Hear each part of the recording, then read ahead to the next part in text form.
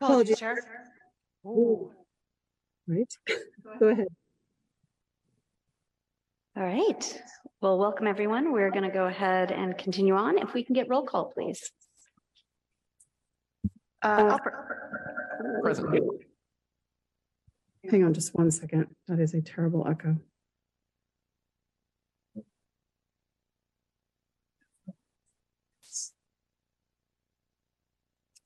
If everyone make sure that they're on mute except for me, that might have echo.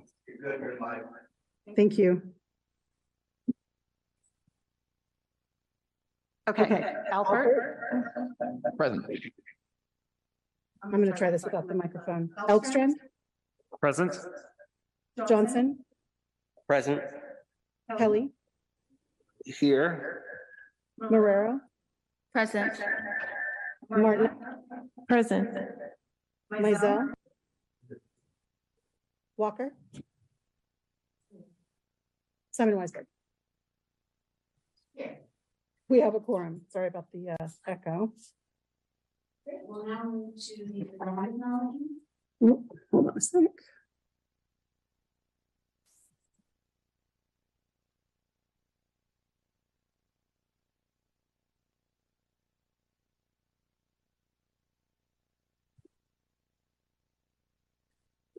I may just need to read this out loud because my computer is not cooperating. The Berkeley Rent Stabilization Board recognizes that the rental housing units we regulate are built on the territory of the Huchun, the ancestral and unceded land of the Chochenyo-speaking Ohlone people, the ancestors and descendants of the sovereign Verona Band of Alameda County. This land was and continues to be of great importance to all of the Ohlone tribes and descendants of the Verona Band. As we begin our meeting tonight, we acknowledge and honor the original inhabitants of Berkeley, the documented 5,000-year history of a vibrant community at the West Berkeley Shell Mound, and the Ohlone people who continue to reside in the East Bay. We recognize that Berkeley's landlords and tenants have and continue to benefit from the use and occupation of this unceded stolen land since the City of Berkeley's incorporation in 1878 and since the Rent Stabilization Board's creation in 1980.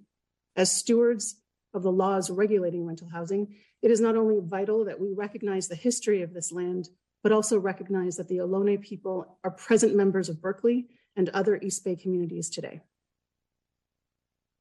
Thank you very much. Microphone. We're now going to turn to the agenda and how to get any requests now for anything around anything removing consent. Chair, point of information, I wanted to ask, what would the process be for requesting perhaps the change my thought on the diets? Probably if I can get in the far left, I prefer that if Commissioner Elkstrand is amenable, but obviously not a critical issue. That's fine with me. Yeah, we're do next week. Okay. Is there any conditions of the agenda? You want to go? Yeah, I'll move approval of the agenda, and I believe you may want to pull one of the items from the refreshment waiver, the W507819 from Chestnut to action. Yes, this. So So now we're going to. So do I have a second? We need to vote on that. If that was, well, we have to vote on the motion. Was that the end of your motion, Vice Chair Albert? Yes. So do we have a second? Okay. All right. Roll call. So I should mention this before, and I apologize, I should have mentioned this earlier. Now that we're all in person, we don't have to do every roll call. It's probably, I think we're also used to it. I can, but we can do voice votes as long as everyone is present. So I'll go ahead and do roll call now, but going forward, I can just do a voice vote unless it's something that the chair or staff think should be a roll call vote. So Albert? Elkstrand? Yes. Johnson? Yes. Kelly? Yes. Marrero? Yes. Martinac? Yes. Mizell? Yes. Walker? Yes. Simon Weisberg? Yes. Motion carries unanimous. You're now going to take public comments. This is for non-agendized items. There's no one here in the, here, we're going to move directly to those who are online. I actually don't have access to, the board secretary. I do. So the first person is former Commissioner Paula Laverde. And we are doing 2 minutes, correct? Okay. Paula, go ahead. Hi there. Before you take my time, I just want to mention that I can't see anybody and the audio is not really working well. It sounds like you're underwater or something. It's not very clear. I was at the city council meeting on Tuesday and it was great, but some reason the meeting isn't very clear and we're not seeing the people. Thank you very much. I just want to congratulate the rent board on the win, the court win in that case regarding oh my gosh, I've lost my in the court case in the Court of Appeals, the NCR properties versus the city of Berkeley and Sidney Lee properties. Congratulations for protecting and preserving rent control units in Berkeley. My hat's off to Councillor Brown. Thank you so much. And I know your team that included the retired Mr. Siegel, but Hannah Kim and the other attorneys, thank you so much for protecting our rent controlled units. I don't know if this case, I think this case might possibly impact on other units where the developers, try to carve out more units out of a building, and it does protect those units that are under rent control. So anyways, thank you very much. Okay, thank you. I'm not seeing any other hands raised. In reference to there not being the quality you're hoping for, just want to encourage everyone to make sure you're close enough to the mic and so you have your light on when you speak. All right. So we're going to go ahead and move now to public comment on items that are on the agenda. And if anybody who's in attendance wants to raise their hand. Okay, I'm not seeing any. So we are now going to move on to the consent items. Can I get a motion? I'll move approval of that calendar for a minute. Thank you. Do we roll call? We need a second. Oh, sorry. Okay, moving consent items as written. All in favor? You can just say aye or yes. Opposed? None. Abstain? Motion carries unanimously. Okay, we're going to now move to, I'm going to be moving the discretionary waiver W50 to the first item of the agenda. I just had a few questions on this one. I guess I was just concerned, yes.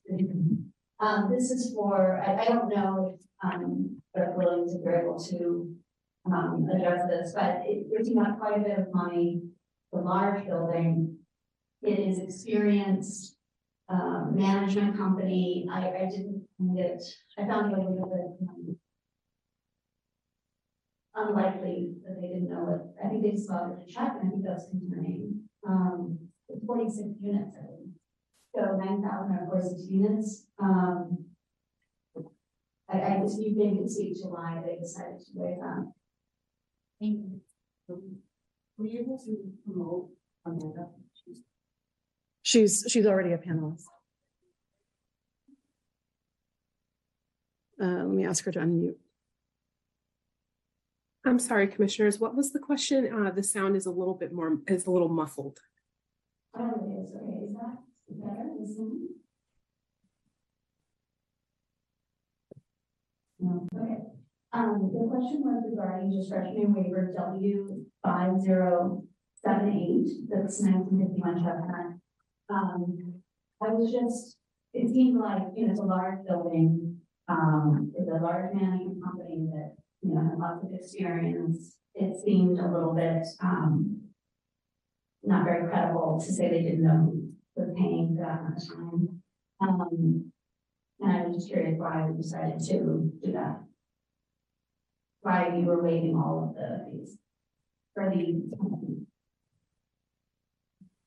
Is the question is the recommendation to waive the penalty fees when they're that high? Right, well, just that it's a large building and it's a management company that's been practicing in bar. I mean, it seems a little bit.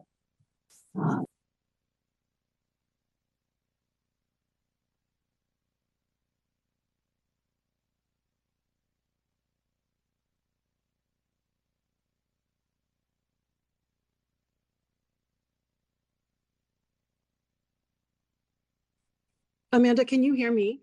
Yes, I can hear you, Amy. I'm having trouble hearing the commissioners. The sound is muffled. Right. Do you want to try taking your mask off just to see if that helps? I apologize for the delays. That's right. Yeah, I think we're gonna take a pause and figure out. Okay. Because we're about to do the budget and we can't not have people hear us. Amanda, thank you so much. We'll be back. Oh, no problem. I'll be here.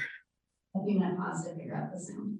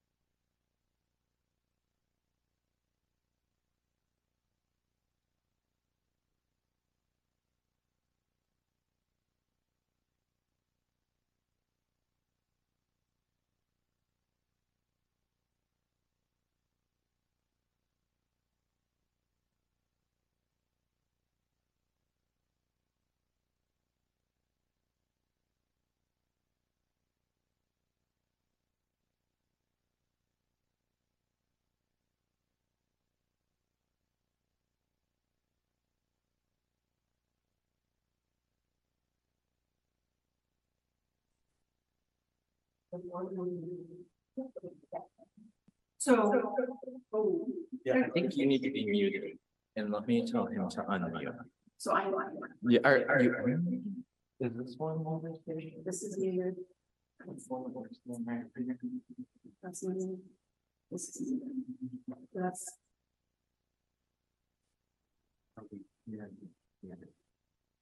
No, I thought I started here. The laptop, so I started here as well. Okay. See, that's why.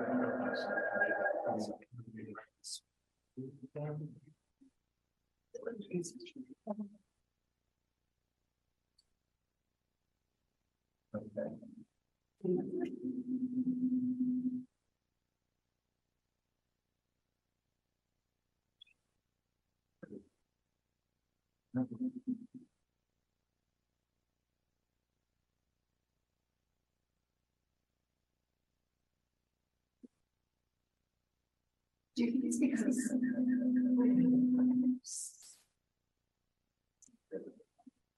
So this is. Yeah, that's.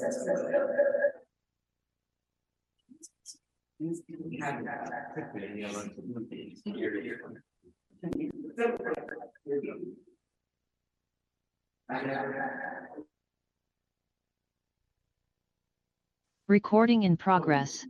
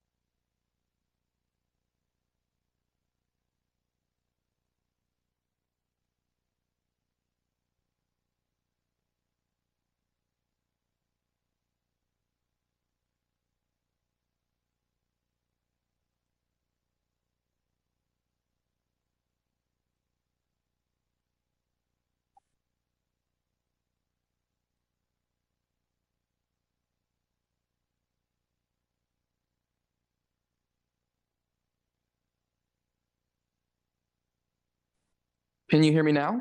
Amanda or Yeah. Leaf, can you hear me now? Yes, I can. Perfectly Okay, clear. but now we're getting the echo.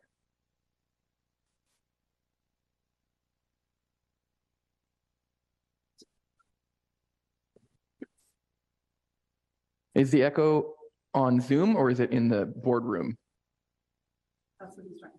I didn't hear echo just then, but Is there an echo now? There's still a little bit of an echo now. tiny one, but it was really bad before. It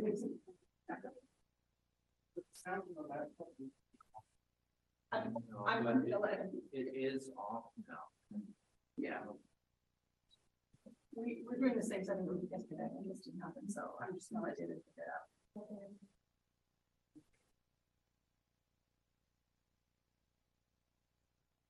Shoes.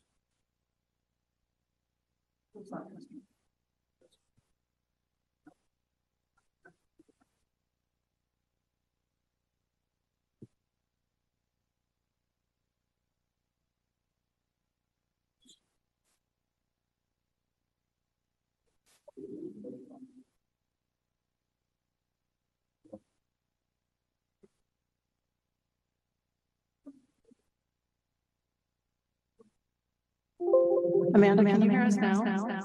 Yes, I can. Amanda, can you hear me now? Yes, I can. I can hear you. You can? Mm-hmm. Can you say something to see if we can hear you? Hello, good evening, commissioners. My name is Amanda Eberhardt. We can't hear her.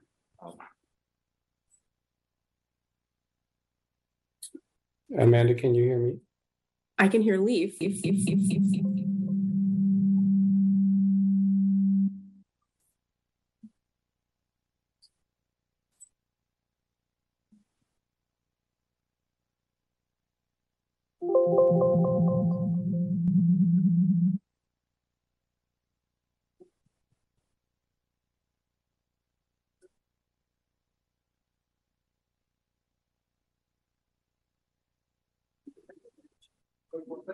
Amanda, can you hear me? Yes, I can. Okay, and we can hear you. How bad is the echo on your end? I don't have an echo on my end. So it's just my end. I think it's Coming out of your laptop. okay. Thank you. Bear with us. Should we try muting the boardroom again and see if they can hear us now?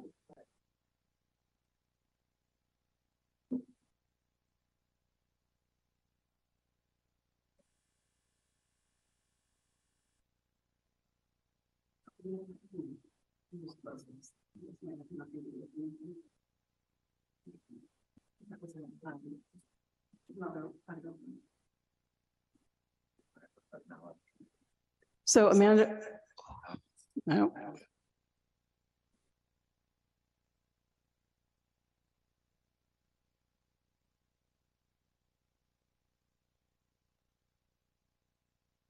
Amanda or Leaf, can one of you say something and let me know if you can hear me? I can hear you, Amy. So Amanda, I can see you talking. I can't hear you. All right, so we're halfway there.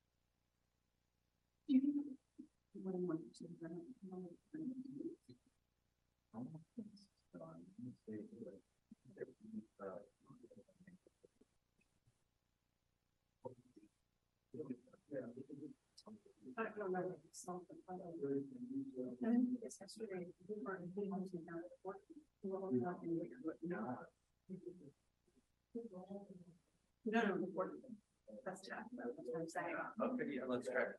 Let's try downloading. But I feel like it's not. But I thought that's what we were doing for the event. No, I'm just watching. So he's here. So he has to be a panelist? So in other words, if he mutes himself, no, we don't need to hear him, he needs to hear us. Okay, so yeah, let's mute this.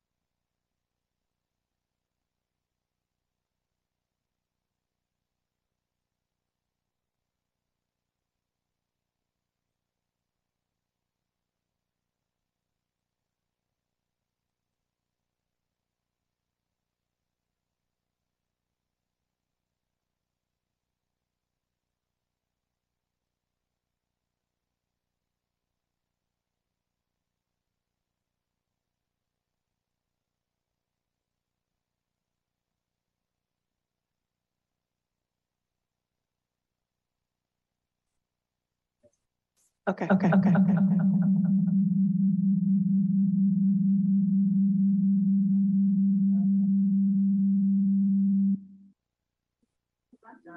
why I turned it off, but it's happening.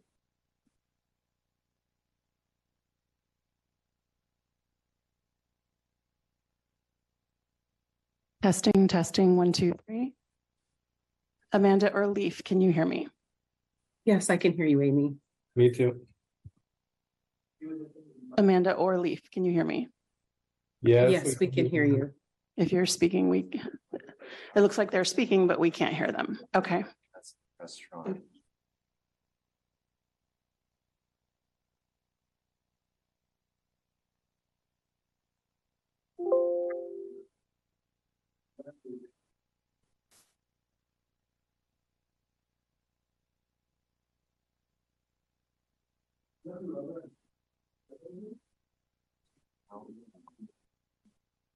Testing, testing, 1, 2, 3.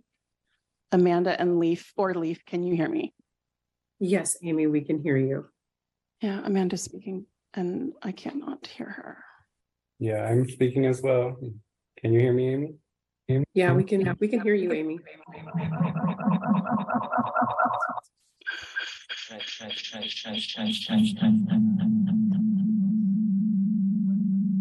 I still hear crazy feedback.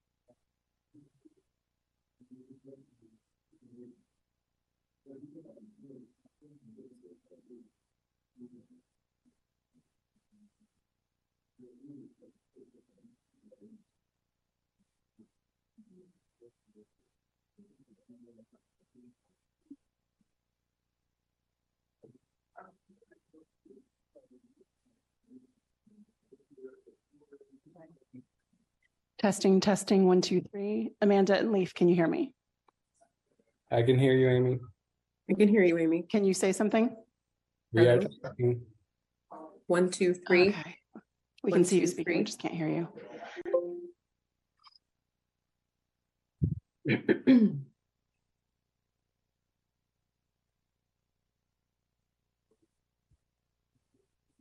I feel like that has something to do with the settings in there, the settings in there, the settings in there, the settings in there, the settings in there, the settings.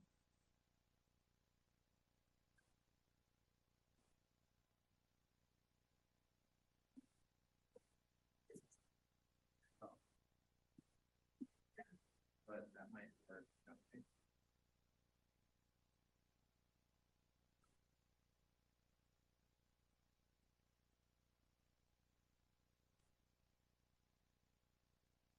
This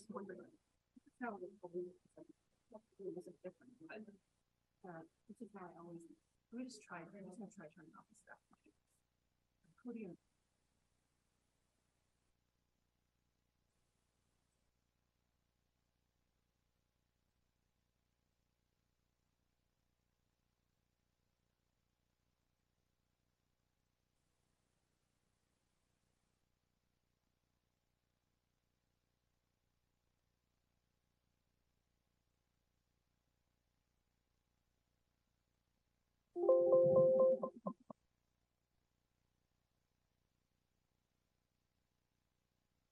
Testing, testing, 1, 2, 3. Nope, nope, nope.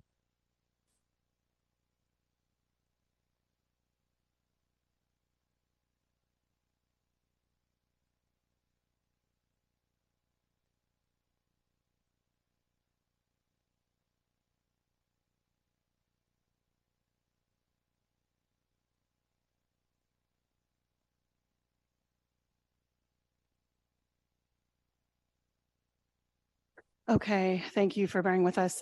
Amanda and or Leaf, can you hear me? Yes, Amy, I can hear you. Yes. Okay. Leaf, Yes. and there's no echo. Oh my No. God, I did it.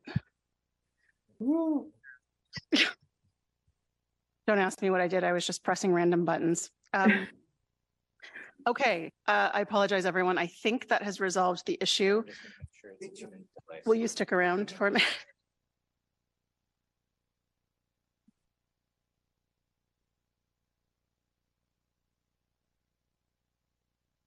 Apologies to members of the public, apologies to the board. I think we just finally figured out our tech issue. So I believe that, Chair, you were asking Amanda Eberhardt a question about a waiver. Is that correct? So go ahead. I believe she can hear you. Do you make sure you have your microphone on, please? We're now changing from not muting yourself to turning on the microphone. So I feel like I'm never going to get the tech right. Anyway, thank you. And thank you for everyone's patience. So Amanda, I was asking regarding this discretionary waiver. I guess I was just concerned that we were waiving $9,000 and it didn't seem like there was a significant reason. I wondered if you could shed any light to them. Yes, absolutely. Good evening, commissioners. I apologize for the delay as well. So the ordinance doesn't actually have limits in terms of like penalty limits and what we can waive.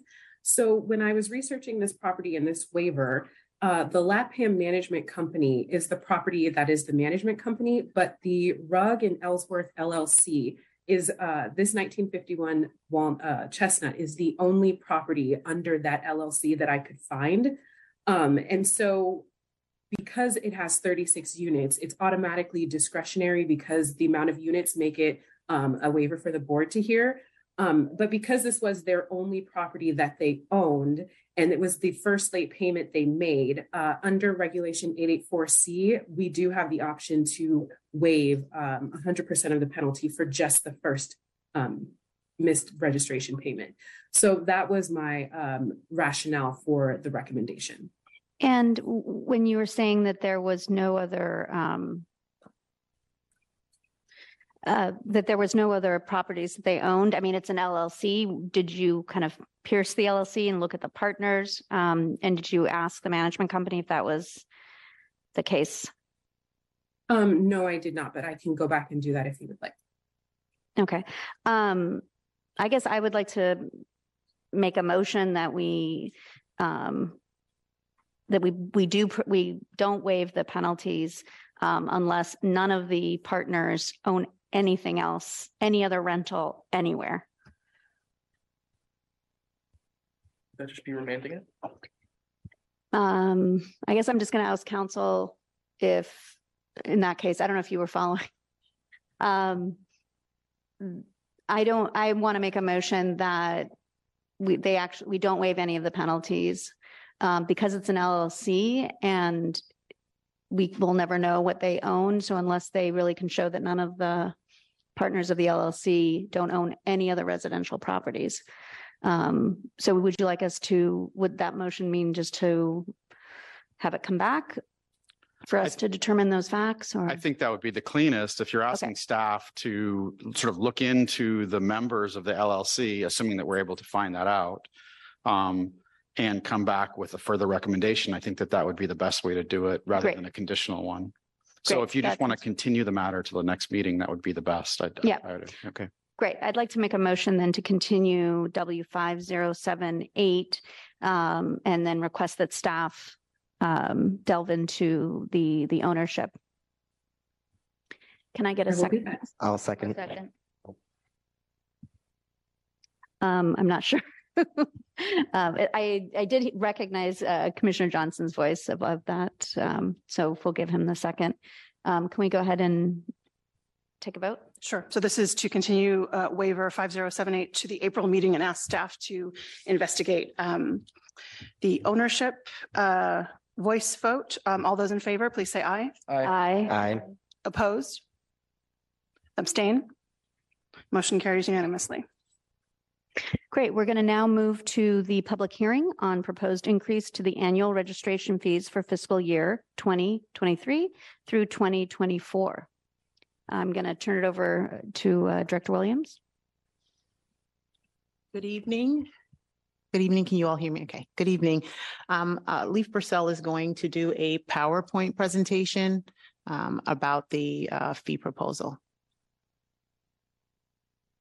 Good evening, commissioners. Apologies, I couldn't be there in person tonight. Let me know if you can see when you can see the PowerPoint.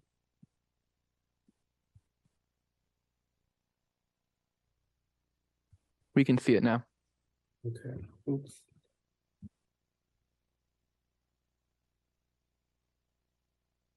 Okay, can you still see it? Yep. Okay. Okay, so this is the fiscal year 2024 registration fee recommendation from the Budget and Personnel Committee and staff. So to bring everyone up to speed on the current year FY23 adopted budget, the board's adopted budget maintained registration fee levels at their current levels. The fully covered fee has been at $250 for the past 5 fiscal years. And this has been the board's strategy to deal with the impacts of the COVID-19 pandemic for the rental housing market, impacts that have created hardships for both property owners and tenants. And in order to maintain registration fee levels where they were and to pay for increased costs, the board's adopted budget authorized deficit spending by up to $925,000. And part of this, just because this type of deficit spending is not sustainable, the board was built into the recommendation was the board was going to have to consider a fee increase for fiscal year 2024, the upcoming fiscal year. So the board's reserve policy historically has been to target to maintain funds to cover 1 to 2 months of operations. This translates into 8 to 16% of annual expenditures. For the past few years, the board has maintained over the 16%, but with this deficit spending of up to $925,000, the board authorized reducing that uncommitted reserve to as low as 6.2%.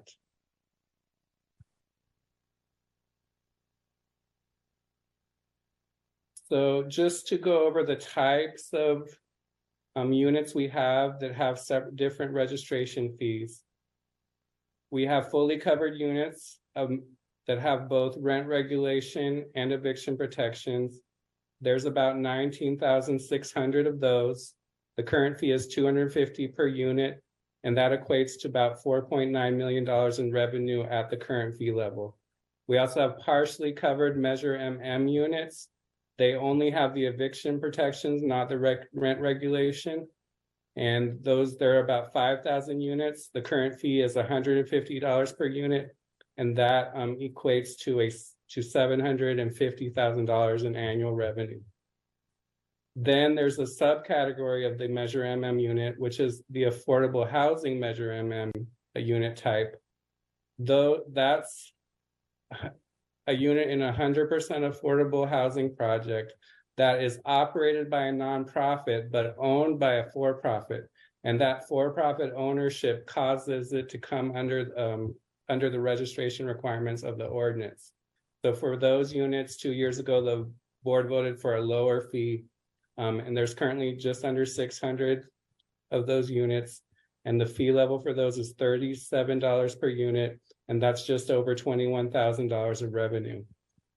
And then we have the summer and fraternity sorority rental fee. This is for summer rentals to fraternity or sorority by fraternities or sororities to non-members in the summer.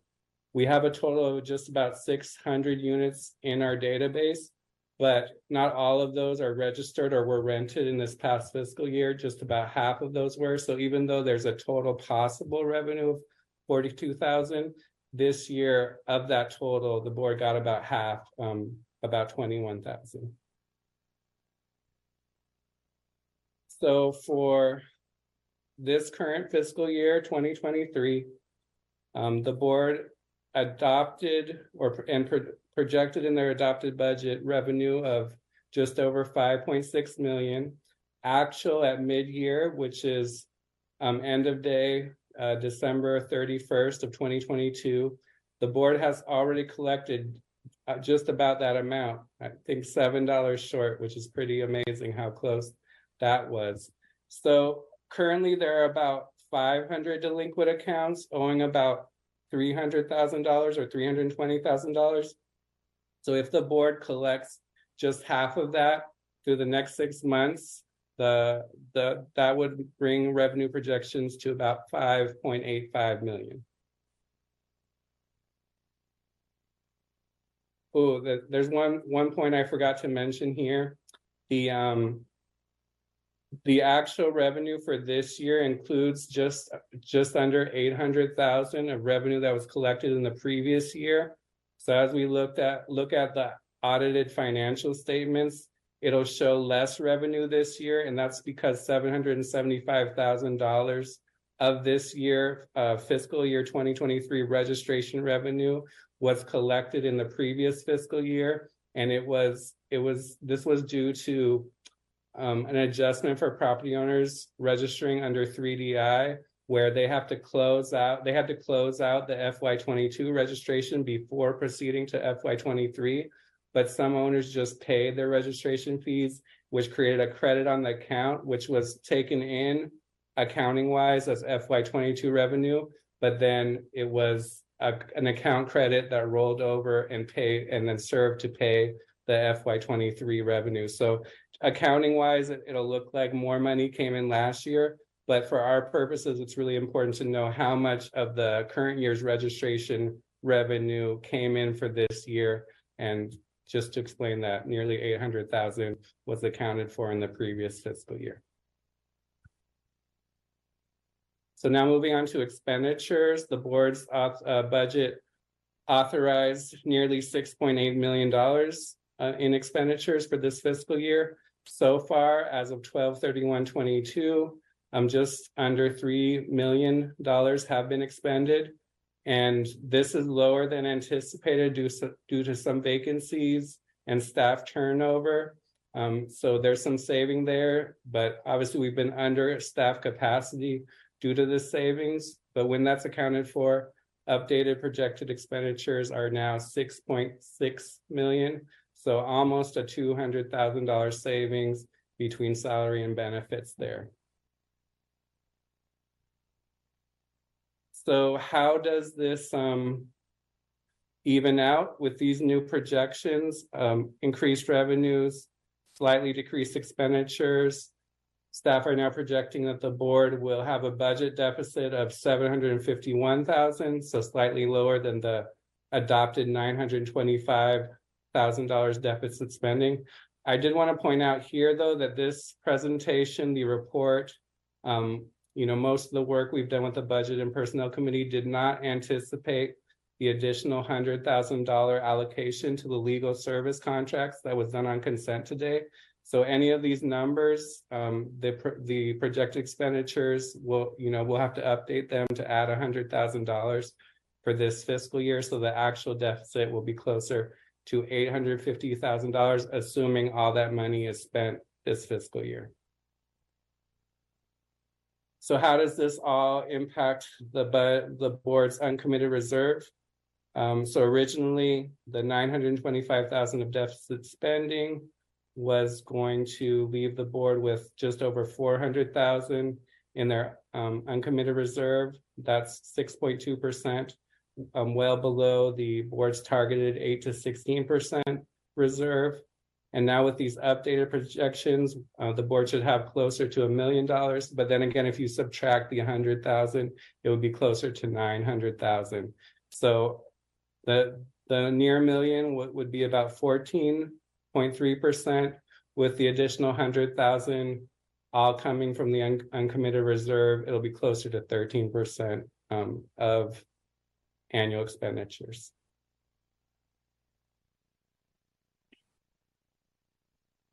So how the board and the Budget and Personnel Committee project what sort of revenue is needed for the upcoming fiscal year is by using a status quo budget. This budget's for existing staff positions, and with any known or reasonably anticipated cost increases. Anything that's been continuing on from previous years, it's just status quo, trying to continue how the board operated this fiscal year. So that comes out to the status quo expenditures for next year would be 6.6 million, or just a little bit above that. And that includes increased personnel costs of nearly $200,000. And that is a known 1% increase for cost of living adjustments for all staff, for most staff, and also associated benefit cost increases calculated by the City of Berkeley's budget office. So the status quo budget for this year, for the upcoming year, is about $138,000 less than this fiscal year FY23's adopted budget. And this is because, there's no one-time allocation to a tenant survey.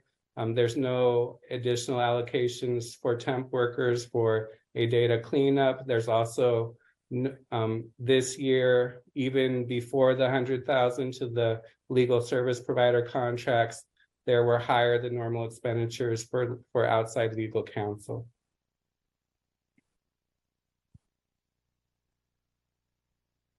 So using that status quo budget, we can get a baseline revenue requirements for FY24. So in order to pay for the status quo budget, $6.56 million in registration revenue would be required. If the board chose to leave the fees all at their current levels one more year, that would create a just over $710,000 budget deficit for next fiscal year. So staff calculates, in order to pay for the status quo budget, so it's fully funded, no deficit spending, no no spending down the uncommitted reserve. The board would have to set the fully covered fee at $285 per unit and the Measure MM fee at $170 per unit. Now, if the board was going to target the lower end of its reserve, which is its reserve policy, which is 8%, that would allow for a lower fee of $270 fully covered and $162 for Measure MM. But this would not leave room for such things as the office relocation. There would be very little extra money to allocate to different things such as the office relocation. And again, this is from the 19,600 fully covered and 5,000 partially covered units. So how have the board's costs increased since fiscal year 2018-19? This is when the fully covered fee was initially set at $250 per unit. Since then, annual costs have increased by 1.5 million. The cost increase are primarily due to increased personnel costs, that's cost of living adjustments, increase in benefit costs of a total of about $700,000. Then we have some new positions and some staffing model restructuring. For example, there's a general counsel position now that didn't exist before. There's separate managers of the public information unit and registration unit where there used to be one, but there's also 3 new positions have been added after the implementation of Measure MM and to help respond to the additional work. So that really is about 75% of that amount, and that's fully paid for by the Measure MM fee. This commissioner stipend has increased by just over $100,000. Building rent has increased per the contract with 2001 Center Street, but also in 2018-19, the board met in the council chambers, and now we pay a regular fee to the Berkeley School Board. So almost $100,000 increase in building rent. And then PC replacement and software licenses. The IT department's charges for that have increased pretty significantly since 2018-19. On the good side, we are saving on the database and support and maintenance for our registration and rent tracking database, which is now 3DI, where we were expending for 2 different consultants and sometimes additional IT support with the previous database.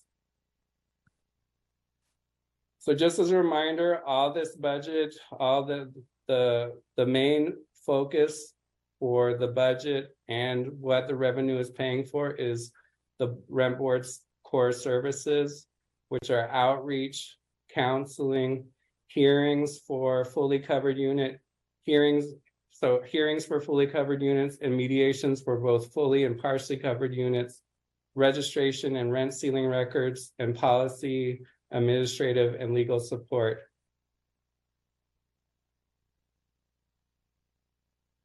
So this chart is a comparison we do each time we look at the fee levels. The blue is the fee. The orange is the mean or average monthly rent. And the gray line you see is the percentage the fee is of that annual rent. So you can see going back to 1991, it used to be over 3%. The fee was over 3% of annual rent.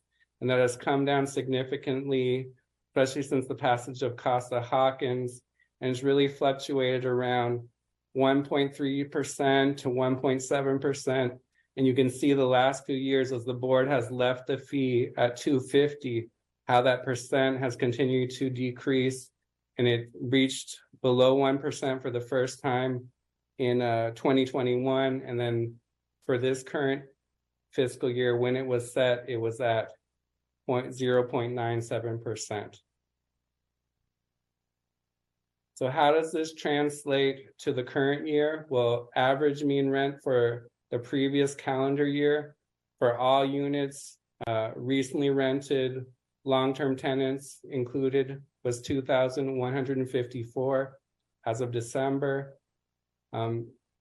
translating that between the low and the high since 1998 of 0.97 and 1.32 is a fee of $251 to $341. If you wanted to make that range a little tighter, from 115 to 1.27% is the fee range of $296 to $328. And just a point, the fee reached 1.32%. With two fees. There was a base fee that paid for operations and also a $20 fee for RTS, that stands for Rent Tracking System, to fund the development of a replacement system, which ended up being the 3DI rent registry. So another comparison that the Budget and Personnel Committee requested was, how does this compare to inflation? You can see since June 30 of 2017 to December 31st of 2022. So, you know, not including this 6 months, since we don't have data until the fee is established in July, there's been just about a 16% increase.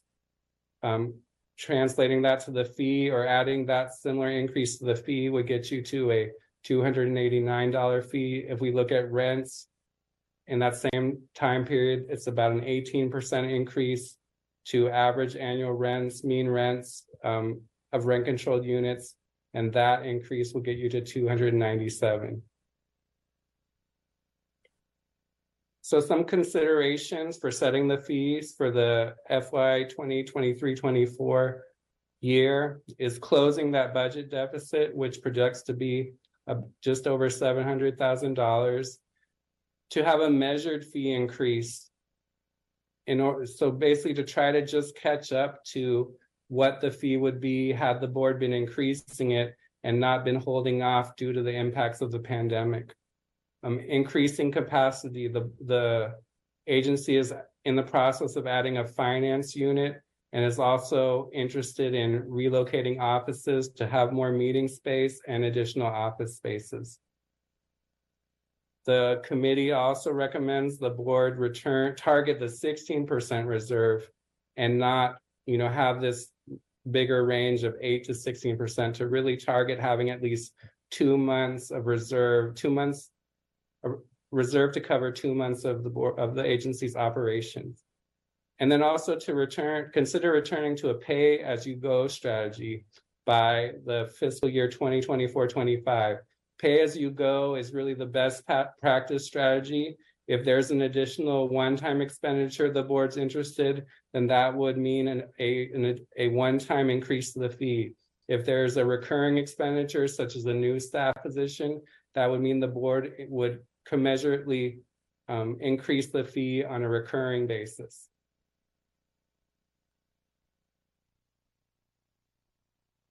So just some data on the Measure MM or partially covered units. Average rent for those units in January was just under $3,400. Measure MM revenue is approximately 12 to 14% of total revenue, and MM units represent between 18 to 20% of all registered units. So you can see here the same analysis as that chart previously applied to Measure MM units. And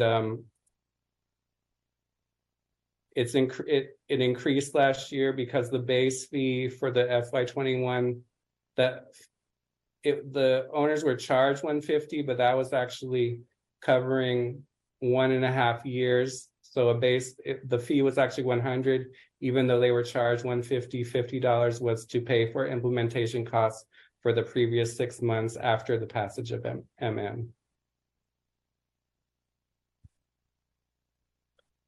So the Budget and Personnel Committee was presented with various options on the fee, and they asked us some questions, and then we brought them different options the second time, you know, a tighter group of options.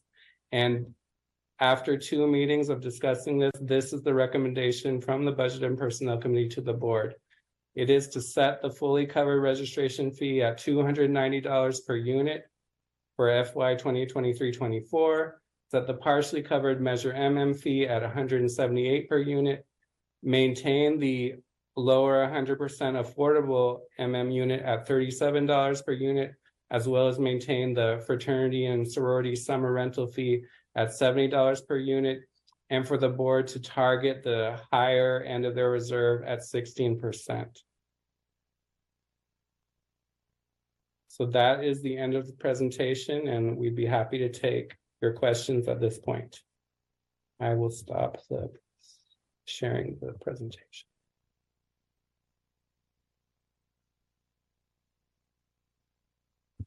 Great, thank you. We have it set that we move to public comment, but I think we will, if any of the commissioners have questions. Not seeing any hands. Commissioner Kelly? Thank you for that presentation. We have a discrepancy, or we have a lesser fee for the Measure MM units than the fully covered units, ostensibly because they're not fully covered. We've had a full year plus of data for that. Is that fee also proportional to our cost to administer those units? You want me to take this, Shauna? You can, or I can. Okay, you can go ahead. So we're in a little over a year, and right now, yes, they are proportionate to what it costs to administer Measure MM right now. Great. I imagine that may change over time, given this is hardly a indicative time period with the eviction moratorium. But I just wanted to check in on that because I know that had been the desire of the board when we set those fees originally, and I think it's a really great estimation. I'm really impressed, I will say, with our staff. I keep seeing budget projections from when I was originally on the board, and then the actuals being so close. Mm-hmm. And I think that says a lot to the diligence that staff's done to put these materials together. That's always heartening when you see a mid-year projection line up. I just wanted to check on that. And then the other question I had was, there's the database savings were part of the change in the budget projections and not needing to spend as much out of the reserve. There are no anticipated additional funds needed for including, I mean, I know there's desires to clean up some of the data systems still. There's not a need for additional one-time funding for that in the coming cycle. I'm going to tell you now, right at this moment, no. However, with 3DI implementation and some of the data cleanup that we have experienced, I'm going to assume, I wasn't here prior to that, though I'm assuming that staff wasn't anticipating this level of cleanup, and launching of the modules, actually getting into them, the public information unit module in particular, based off of some requests for data collection and how it is used, we may have to do additional work in regards to that module. So currently right now, no, there is no one-time cost that I can see, but I do see something coming in the future. Okay. So, and I want to go back, I'm sorry, Commissioner Kelly, to the Measure MM. Mm-hmm. I think that there has been more work also anticipated there as well. So while it is measured to what the dollars are now, I think that staff has said, and looking at some of the numbers, as much work has gone into MM was not what was anticipated. And I think that's important to note. Great. Thank you for that. So I guess that's part of why getting our reserves back up matters too, because if we have unanticipated one-time costs, then the executive director would have the ability to go back and fund that work with our approval. So thank you. If I could add one thing, so in, I think it was the FY 2017-18 is when the board had the $20 additional fee to gain the money to do the RTS replacement project. And that is all, earmarked and reserved for that project. I believe there may still be some money left in that. It'll really depend on how much is used for this data cleanup. But when we bring the budget in front of the board, we'll have some better numbers on how much is left in that earmarked part of the capital reserve for data cleanup or anything related to 3DI.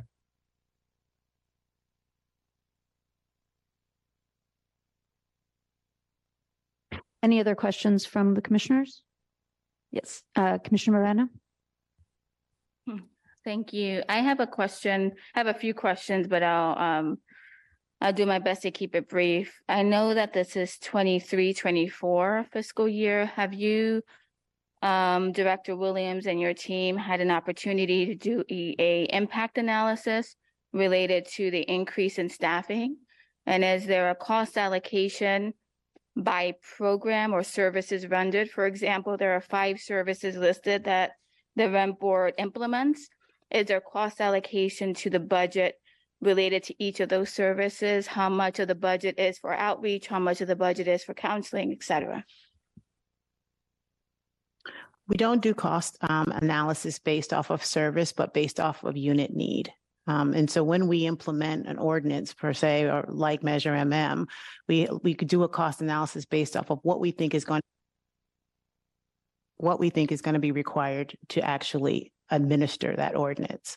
So when we're looking at the finance unit per se, it's based off of need. Currently, our finance functions are scattered throughout the organization. Some units do budgeting, some units do payroll, and that's not a good way to operate. And so in order to create that additional capacity, we looked at the need to have a finance unit so we can streamline operations in that way. So no, we don't do cost analysis based off of service, but we do based off of need. Thank you. Any other questions from the commissioners? I have another question. Yes, please. Thank you. I appreciate you answering that. The other question that I have is, is there a fiscal forecast across the next 3 to 5 years in terms of, you showed us a graph that had rent, which in my day job as an ED, rent is definitely very expensive. Are you anticipating costs for the next 3 years? And how can we think about the use of reserve, the non-use of reserves? I know you have a goal of 16%. I'm just wondering about the next 3 years. What does that look like if you all have done that type of forecast yet? So we haven't done an analysis as it relates to 3 years out. In regards to the relocation, actually the cost per square footage has actually gone down. And I'm assuming that would be for pandemic. So we're trying to stay close to what we are paying in rent now. We will go up because we are trying to look for additional square footage to be able to grow. But again, we use the status quo budget model. So it's forecasting 1 year forward with understanding that we would keep it at the 16% reserve to be able to handle it. And that has happened, and that's worked really well historically over time since the rent board has been established from my knowledge.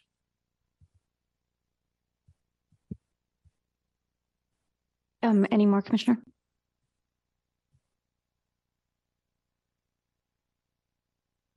Oh, no questions. Okay.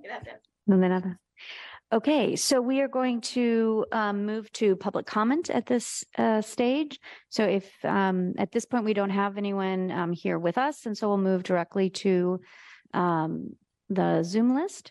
And if the board secretary could help indicate if anyone has their hand raised. Not at this point, but I'll let you know if anyone does. We only have three attendees on Zoom. All right. 2. So then I would like us to start with the committee chair for budget and personnel. If you could give us any kind of opening comments. Yes, first I would like to thank Lee for his presentation and also Executive Director Williams for bringing this to us. This is very important. This is important for us to keep operating and keep serving Berkeley. We want to add staff and we want to relocate, and we provide a lot of services to the community. So I think it's absolutely necessary that we implement these fees. If you look at the data with inflation and cost, what folks are charging each month for rent, it doesn't compare to the fee. And I don't believe that it's that much of an increase, and we need it for our board to run. And I think it's also a good idea that we're targeting the 16% reserve so we can keep ourselves afloat and keep serving the folks that voted us in.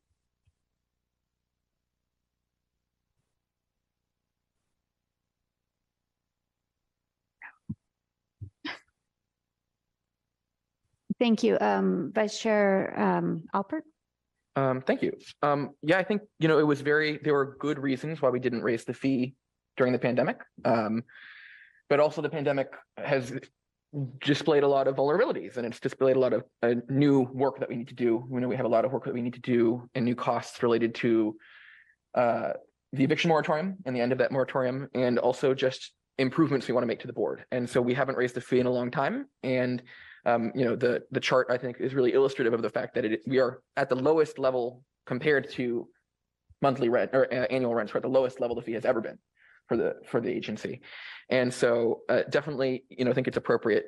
I really want to thank staff who worked on, we asked for a lot of information and they gave us a lot of information. We want to make sure that we're doing our due diligence and making sure that we're setting the fee at the right level.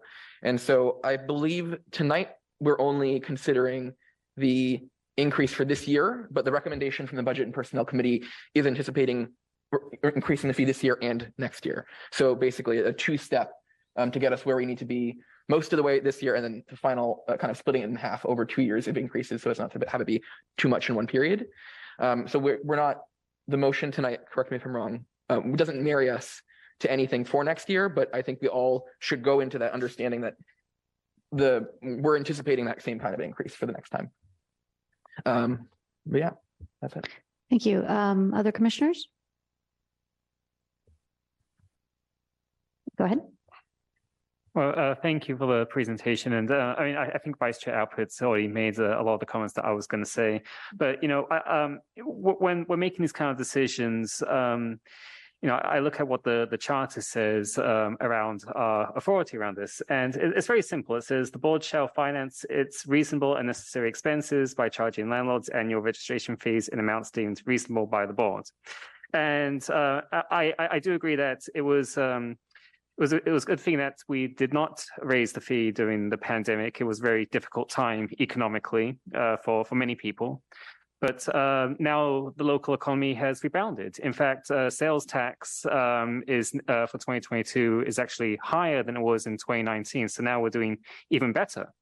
And so I think this is a very appropriate time to do this with our increased expenditures and you know, also making sure that we replenish our reserves. I think is very important while we have a strong local economy. And I appreciate this, again, appreciate staff's work on this. Thank you.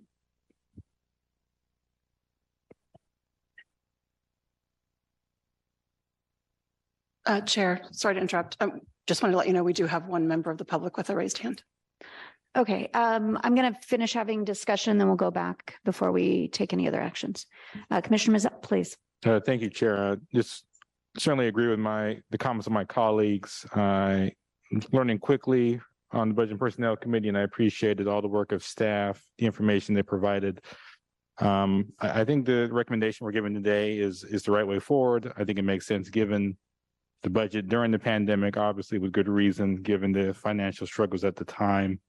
The only thing I'll highlight is the digital media coordinator position. I think that is something that's going to be critical as we look 3, 5, 10 years down the line to have. I know it probably won't happen this budget, but I'm hoping that's something the board will consider next year. You know, doing all we can to make sure we have funding for that to happen, because I think that medium is really what's going to connect, certainly with younger folks, certainly with the tens of thousands of students who are renters in the city. And frankly, I think it's something as the city as a whole needs to look at. So I think this is the right recommendation today, but I just wanted to highlight that as well. Any other commissioners? Commissioner Kelly, please. Oh, I certainly agree with the previous commissioner's comments about the importance of new media in reaching the younger generation. Also, as a way that we can, through outreach, reduce some of our own costs. I think it's both important to meet people where they're at, but a lot of folks I know in my generation would prefer to be able to go to the website and get their questions answered without talking to a person. Like no one wants to make a phone call. It's great that we have wonderful staff, but a lot of our basic questions like it could just be more accessible. And the new website is a really good step in that direction, but it's a good step if you know to get there, and these other channels will allow us to meet people more where they're at and bring them in. I always want to flag too, as someone who works in media, that we often think of these positions as accessing free resources. Facebook, Twitter, the internet doesn't tend to cost, but we're a lot more successful if you give resources to and budget to your digital folks so that they have tools that they need to create collateral and content, to promote those things through advertisements and engagement. It's a lot more successful if you put some money with your free media than just free media on its own, which I think is important to note, especially when you're trying to reach communities that other people are also trying to reach. It's competitive. I wanted to ask a couple of questions. What were the other options on the fee structure that were presented to the Budget and Personnel Committee? And also, do we know when we're engaging in our next round of negotiations with our union? Lee, do you have that information in front of you, the options? I mean, not in front of me. I have a recollection. I think we looked at everything between that lower, if you recall, the lower end, the lowest possible fee to get by with the 8% target, and then up to, I believe, 330, adding 2 or 3 staff positions and targeting the 16% reserve. And I think with the 330, the Measure MM fee was something like $205. So that was kind of the range that the committee looked at. And the second question. So my understanding is all 3 of the union contracts are lined up right now. So they have a cost of living increase that begins around July of 2023 and lasts that fiscal year. So I think everybody will start negotiations, starting around 2024, or depending on, for that 6 months before the contracts expire around July of 2024. I can just, the contracts for all the SEIU units expire on June 26, 24. Thank you. Yeah, I noticed that the COLA, the cost of living adjustment, was listed as one of the employment costs. I always refer to it as a cost of living adjustment. It's not really a cost of living increase. In fact, the COLA for our staff, it means that they're actually making less money this year than they were last year. It's the same citywide. It's not just at the rent board, but we really do have a very high inflation rate. As we're seeing, we had to set the highest annual adjustment ever for rent. Our staff pays rent. And so I'm just hoping that we're anticipating those personnel costs in our background budgeting materials, especially maybe the second year out.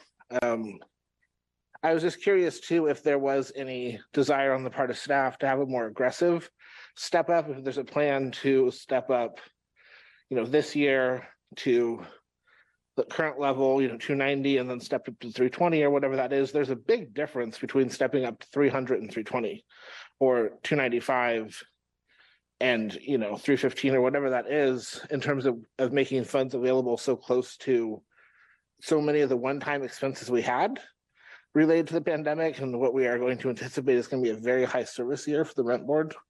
I can't speak from any fortune telling ability, but I would imagine we will have more cases and more services rendered by the rent board in the next 12 months than in the history of the organization. And I just want to make sure that we really are very prepared, because we haven't been given any one-time support or resources from the county or from the state.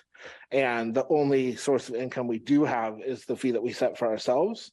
And so if staff is comfortable with this amount and it feels like it's right, I would just rather add that one more housing counselor position this year when we know we're really going to need it, than forecast it out and be, slightly understaffed and add it another fiscal year. So, and that maybe can be achieved without much of a difference in the fee. And so I did want to flag that may be something for us to consider. Thank you. Thank you. Other comments? Yeah, I would just like to echo the same concern with the eviction moratorium expiring. We are going to be very busy. I mean, the board, the staff, and I cannot imagine that a more aggressive increase wouldn't be reasonable. It would be well within our reasonability requirement. No. Any other comments? Go ahead. I was just wondering, Commissioner Alpert, you mentioned the step up or this year, that year. What does that look like? You know, and how is that, like, how is the percentages of 250 to 290 to 3, like, how are we taking that into account from like a data perspective? Like, are we aligning these percentages to indicators in the system around effectiveness? Or I'm just interested in understanding that. Yeah, I think the executive director can shed a little bit more light. I believe during the discussion at the committee, we were looking at where we needed to end up, and we split it in half basically over 2 years. So I don't think there was a specific rationale to the specific amount per year. It was just getting to the final target. But Sean, if you want to. Yeah, so the initial ask was to again make us whole and be able to fully increase our capacity. The digital media coordinator and an additional position, and we can't do that. We'll have to wait until we see if we can get the next increase when we bring this back again. So this was really to help us be able to get all of our capacity needs met, and we can't do that right now. So we decided to do it in the measured way.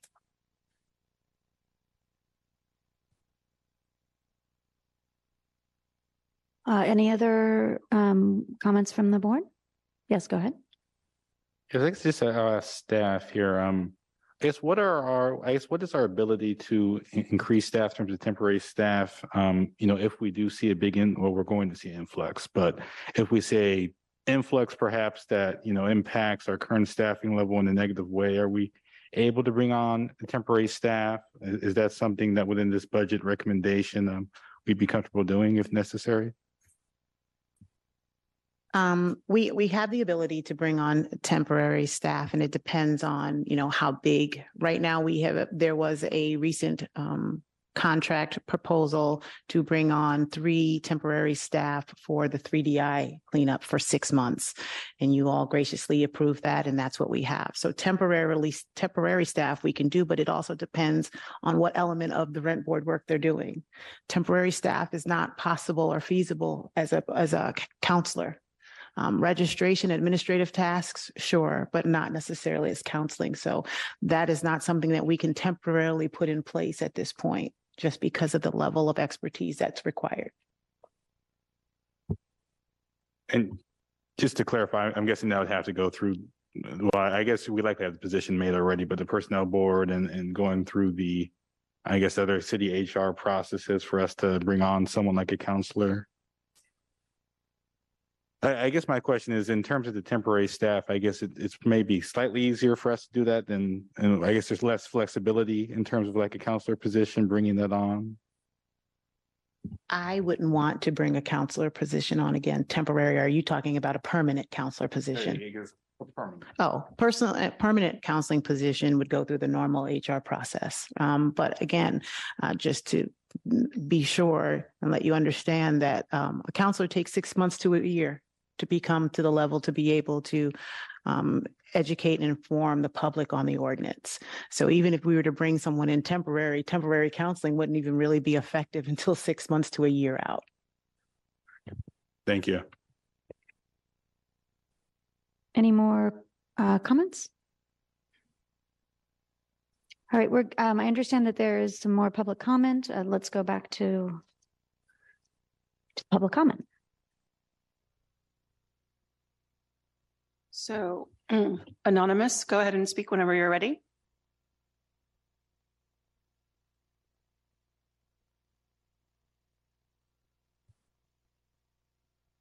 You need to unmute yourself on your end so that we can hear you.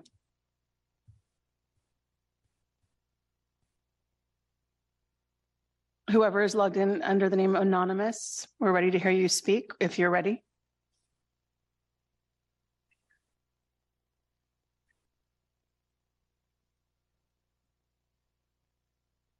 So that person is still on mute. And I don't have the ability to unmute them, so. Okay. Stalling for a few seconds. All right, so unless there's some other hands raised, and if the commissioners don't have any other comments, last call. All right, then I'm going to go ahead and close the public hearing. And we're going to move now to action items.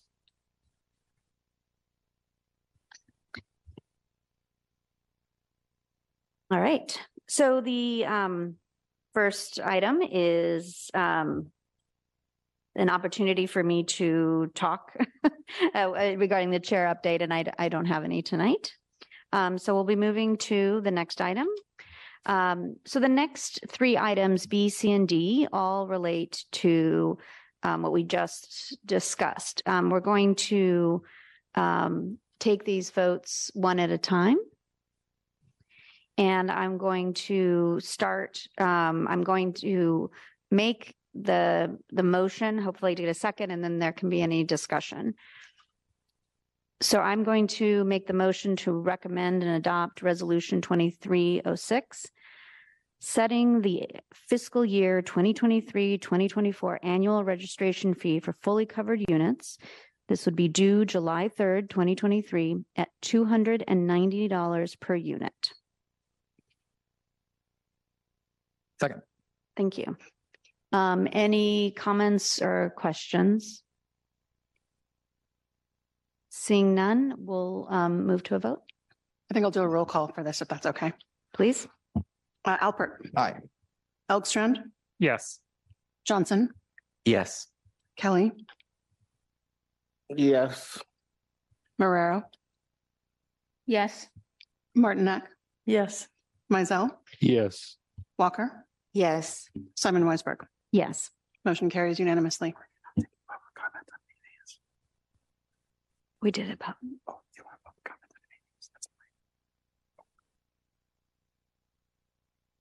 We're now going to move to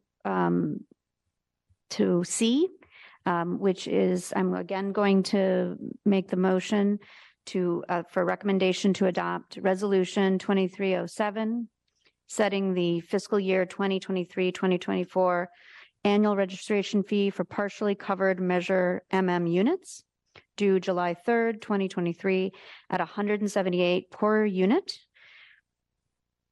Can I get a second? Second. Thank you.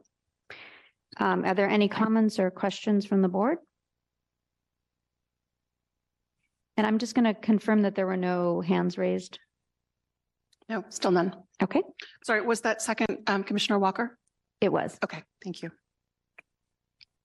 So ready for a roll call vote? Yes, please. All right. Alpert. Aye. Elkstrand. Yes. Johnson. Yes. Kelly. Yes. Marrero. Yes. Martinek. Yes. Mizell. Yes. Walker. Yes. Simon Weisberg. Yes. Motion carries unanimous. Great. We're now going to move on to D, which is the committee recommendation that we adopt Resolution 2308, setting the fiscal year 2023-2024 annual registration fee for partially covered measure units in affordable housing projects due July 3rd, 2023 at $37 per unit. Can I get a second? I'll second it. Thank you, Commissioner Herrero. Any other comments or questions from, yes, Commissioner Kelly? So I understand why we would set fees that are less for nonprofits and affordable housing. Certainly is, I just don't understand how we get to the 37, and I'd like to understand what that's based on. I believe it was the same ratio increase, but Director Williams? Unfortunately, that was before my time of why that is, but I think Leaf will be able to speak better to that. Yeah, so this came up to the board's attention by affordable housing service providers I think they brought it to the Budget and Personnel Committee. So at this time, the board was looking at a fee that would cover both 6 months of FY 2021 and then the FY 21-22 year. So it was set at $25 per unit, and then $12.50 was used for recovery for that 6 months. And then the committee decided to just round down to $37. And then last year, the thought was just to maintain the same fee level at 37. So that's really how my recollection of how the board got there. Okay, thank you.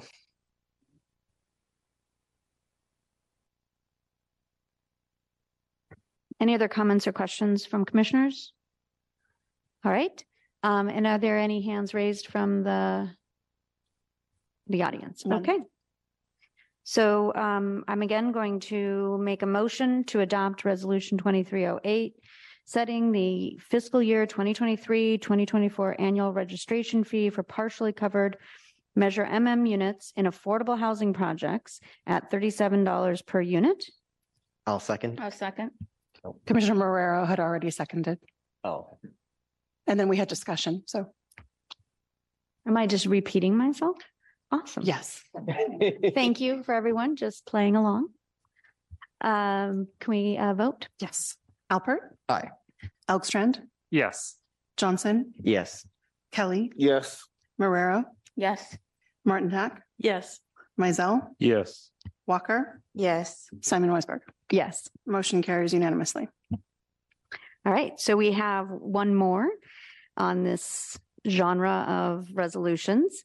This is the committee recommendation that we adopt Resolution 2309, setting the summer rental period registration fee for fraternities and sororities for fiscal year 2023 through 2024 at $70 per unit.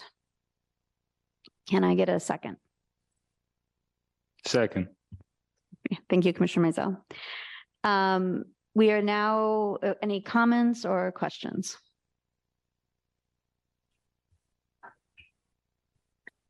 All right, and any hands raised from the audience? None. All right, can we please do a roll call vote?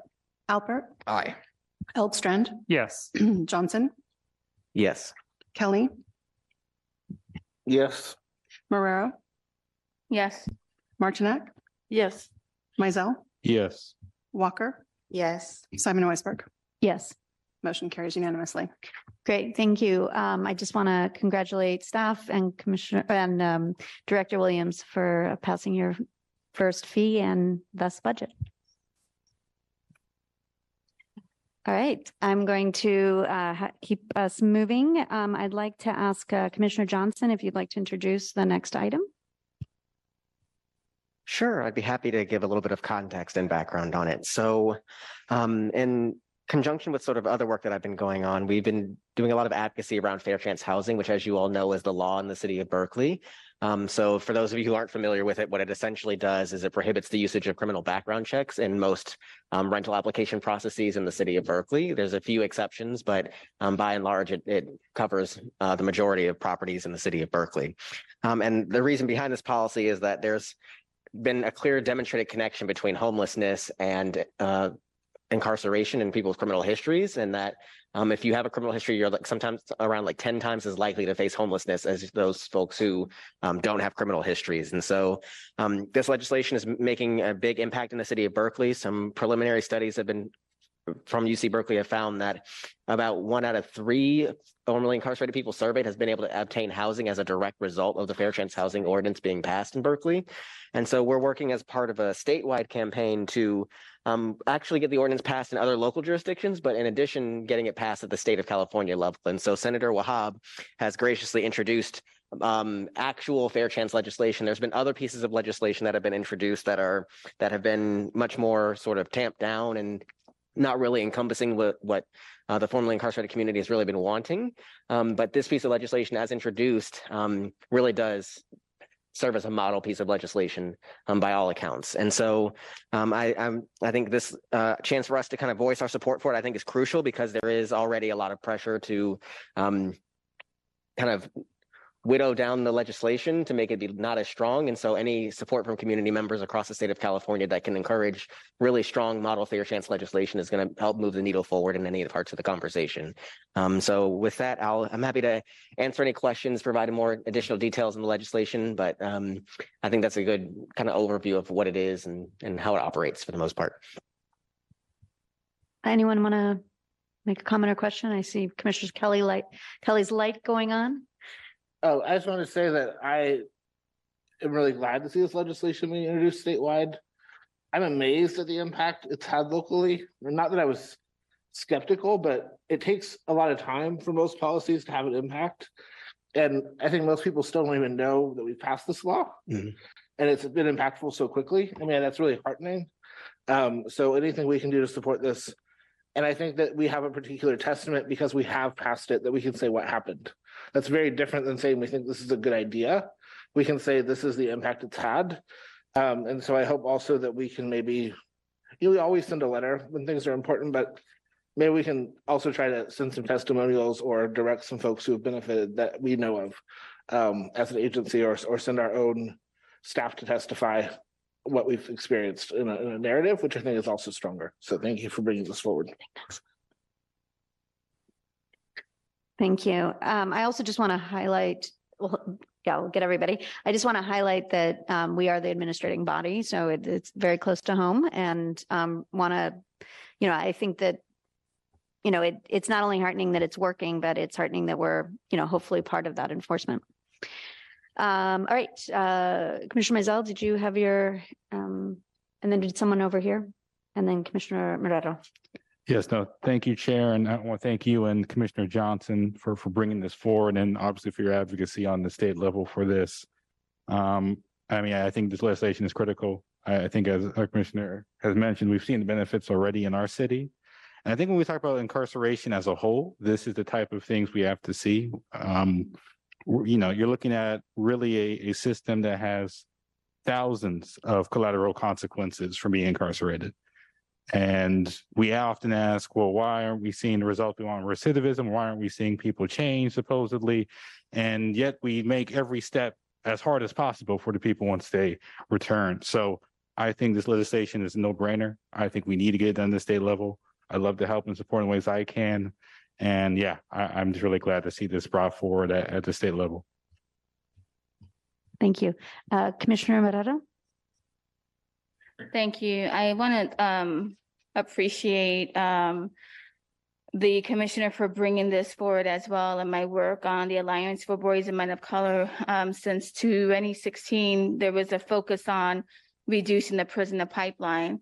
And as you know, Black and Brown young people are the first to kind of be channeled into this pipeline. And so the Fair Chance Ordinance really addresses pursuits around racial equity. So I appreciate this, and Senator Wahab, who is a personal friend of mine, that we are going to be adamant about change at the state level as well as the national level. So thank you so much. All right, any other comments or questions? And if not, I'd invite a motion. I'll make the motion to move the adoption of the recommendation. I'm not wording that right. It's action to send a letter. The letter, yeah. Can I get a second, please? I'll second. Sorry? Okay. I heard Commissioner Morero. Was that wrong? I guess okay. Okay. All right, sounds good. So then we'll take a vote, and then I will just ask, though, I don't believe there's a letter drafted yet. Is that right? Okay, but Commissioner Johnson, you can help me do that? Okay. Okay, so we can do a voice vote. All those in favor, please say aye. Aye. Aye. Aye. Opposed? Abstain? Motion carries unanimously. Great. Another great action by State Senator Wahab is G, and I believe that Commissioner Elstrand and Commissioner Kelly both independently suggested we do this. So I don't know if we want to flip a coin about who wants to introduce it. I'll go ahead and introduce it. Yeah, because I know that the city council has also passed a resolution in support of this. I was actually thinking of doing it in my capacity, but I was beaten to it. But luckily, I was not beaten to it this time. I thought this was a very appropriate thing to introduce. I've been saying for many years, and I'm sure, well, we all have, about how much of an impediment Costa-Hawkins has been to, achieving our rent control. Two of the biggest issues, as you all know, is that it allows for vacancy decontrol, and it also exempts new construction from ever being covered under rent control. And in Berkeley, the definition of new construction is anything built after 1980. 43 years is considered new, which just, when we look into the future, and I'm talking like decades in the future, we're going to have a serious crisis where, where rent control buildings are, for whatever reason, I don't need to go into the details. We all know all this, but so this bill introduced by Senator Wahab would allow new construction to be under rent control 15 years after its construction. I know in the past we have supported similar proposals. Unfortunately, there hasn't been action done by the state yet, but we'll see where this item goes. And I hope you all be supportive of this as well. Thank you. Thank you. Commissioner Kelly, did you want to add? Sure. I just wanted to thank Commissioner Elkstrom for his work putting together the packet. I'll be brief because we all know about Costa-Hawkins, but the more I do this work around affordable housing, the more it is when someone starts to make common sense about how to solve the housing crisis, a lawyer raises their hand and says Costa-Hawkins. And it's not the fault of the lawyer. It's a really good, bad piece of legislation. It's not even common sense. It just says no to any effort to be reasonable, to any effort for landlords and tenants to come together, to any effort for people who own property and people want to rent property to come to some kind of agreement about what might be affordable at 3.5% over 10 years, or if you pay rent on time and are a perfect tenant. There's no negotiation with Costa-Hawkins, and so the answer is to get rid of it and start over and come up with common sense legislation. I'm really heartened to see that that's what this new generation of lawmakers is doing in Sacramento, because this wasn't ever brought forward as a thoughtful policy position. This is just say no to affordable housing. So we need to just say no to Costa-Hawkins and get rid of it. Thank you. Well said. Vice Chair Alpert. Yeah, I agree. Second to everything that's been said. And thank you to the members who brought this forward. I want to point out that if this measure passes, it will allow buildings to be subject to rent control after 15 years, though our ordinance currently, we passed a ballot measure in 2018, which anticipated the repeal of Costa-Hawkins and would allow rent control on buildings after 20 years. Of course, our board recommended 15 years. The council overrode us and said 20 years instead. So if this does pass, which I'm not going to hold my breath, but I'm fingers crossed, maybe we will ask the council to go back and correct their mistake. So that was my one comment. All right. Any other comments? Can I get a motion? I'll go ahead and make the motion to submit the letter in support of SB 466. I would like to second. Thank you. Is that Can we get a Commissioner vote? Kelly? Thank you. Ready for a vote? Yes, please. All those in favor? Aye. Say aye. Aye. Opposed? Abstain? Motion carries unanimously. Great. Just checking on time. Okay, we've got 15 more minutes before we'll need to pause for captioner. We're going to move on to information announcements, articles of media. So the first thing will be the update on council's recent action at the city's eviction moratorium. General Counsel Brown, did you want to speak? Yeah, the next three items are going to be handled by legal, and I'll be taking the first two and Ollie the second. Amy, can you start sharing the PowerPoint, please, for 9A?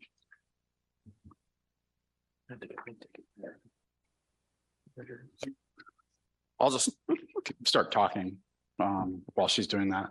As many of you probably know and probably witnessed on Tuesday night, council adopted on first reading changes to the eviction moratorium to extend what would be considered the covered period. It was on first reading. You can go to the next slide, please.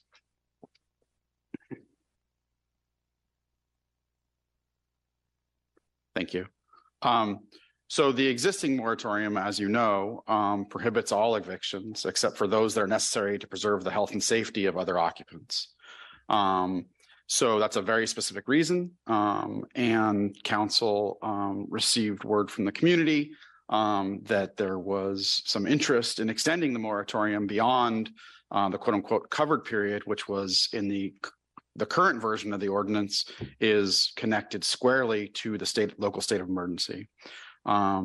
So the existing moratorium does allow landlords to recover delinquent rent that accrues during the covered period, but may not use that delinquent rent as a good cause to evict once that covered period expires.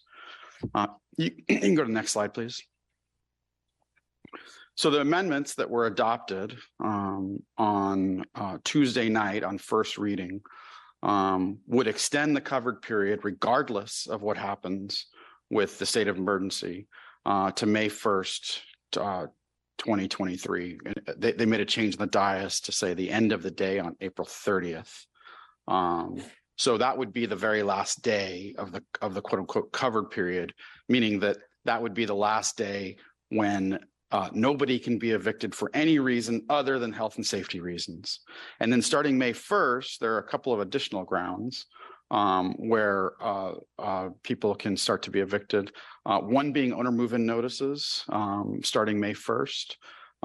So any notice can start to be served on March 1st, which is obviously 14 days ago. Sorry, 16 days ago.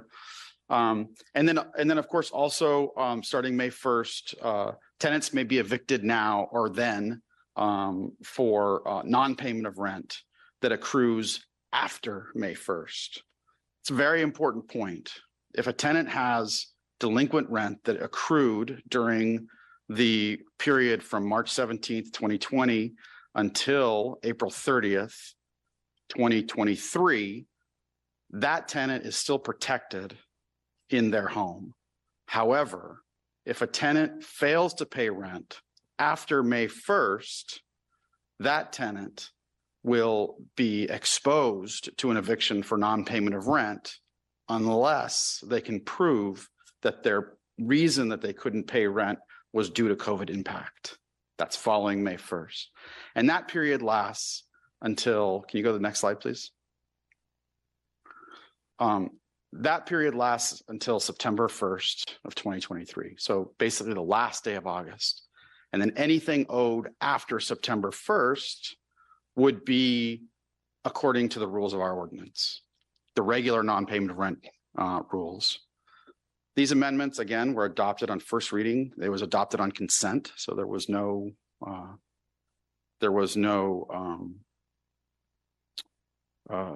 opposing voices to it.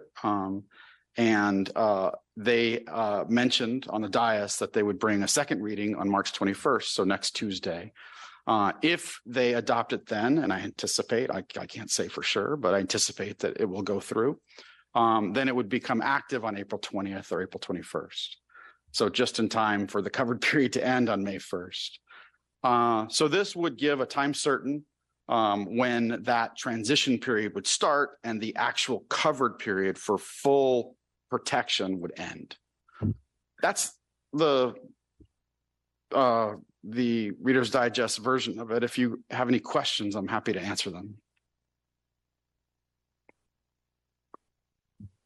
Yeah, I just had a quick question with the owner move-in evictions, because they say that I'll just read for what the ordinance, the proposed ordinance says.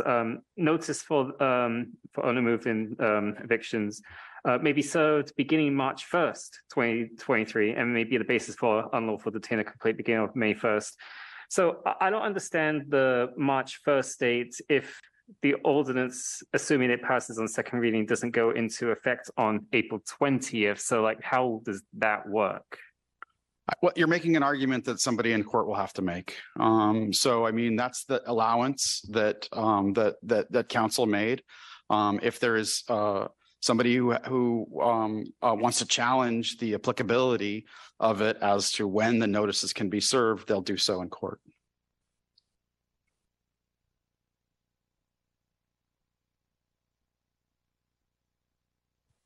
Yes, Council, I thank you for that information. I want to ask, so what is the documentation folks need to present in terms of showing that they were impacted by COVID in terms of non-payment?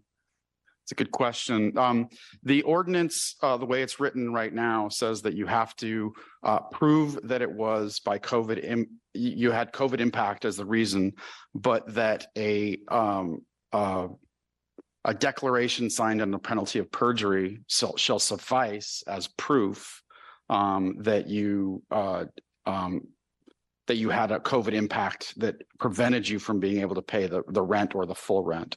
So, I mean, if I'm looking at it as a lawyer defending the case, I would say, you know, the best thing that I would submit would be some proof of income that was impacted by either caring for somebody with COVID or the person themselves who is the responsible for the rent having an impact for it. That would certainly be the best thing to submit. But in the absence of any of those things, or some kind of declaration from employer that they had to be laid off or they had their hours restricted or something like that, would be great too. But in the absence of that, the ordinance does provide for a declaration of penalty of perjury to serve as an affirmative defense. Another important thing, just in case anybody is watching or will watch, is that needs to be provided to the landlord before the notice period ends. So as everybody on the dais understands, it's a 3-day notice. You got to get it quickly. So anybody who is not paying rent after May 1st should have their documentation in order and be prepared to provide that to the landlord before the 3 days ends. Otherwise, they are going to be they're going to be exposed to an unlawful detainer complaint being filed. You can't give it afterwards. So after the 3-day notice expires, even if you were impacted by COVID, you wouldn't be able to prove that in court unless you alleged it prior to the expiration of the 3 days. Thank you for that. It seems like something we'll have to do as much outreach as we can for. I guess one quick additional question. I guess from your reading of this ordinance and perhaps applicable state laws, is there anything that binded the city council to making the time certain date that they did? I know the city of San Leandro extended their moratorium an entire year. Is there any legal differentiation between those in terms of the powers used?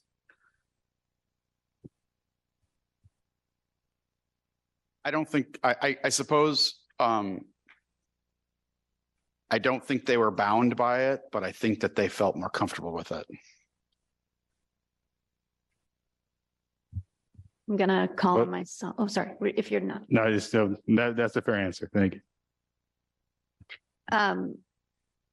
I didn't suggest that you could only provide the evidence at that time, but those dates are my fault because when we were proposing them, we thought we were really lucky if we could get that far. I also think it's important to point out that San Leandro has no protections locally. And they only are, their moratorium is very, very narrow, where ours is you can't evict for breach of lease, which I think we're very worried that that's going to be what landlords are going to go after is breach of lease. I also wondered if staff had started thinking through ways we are going to do outreach around this, particularly in light of this section, which, to be frank, I didn't know about because what I had proposed did not include that it was only at trial that you'd have to provide the evidence. But that makes me even more eager for us to get some of the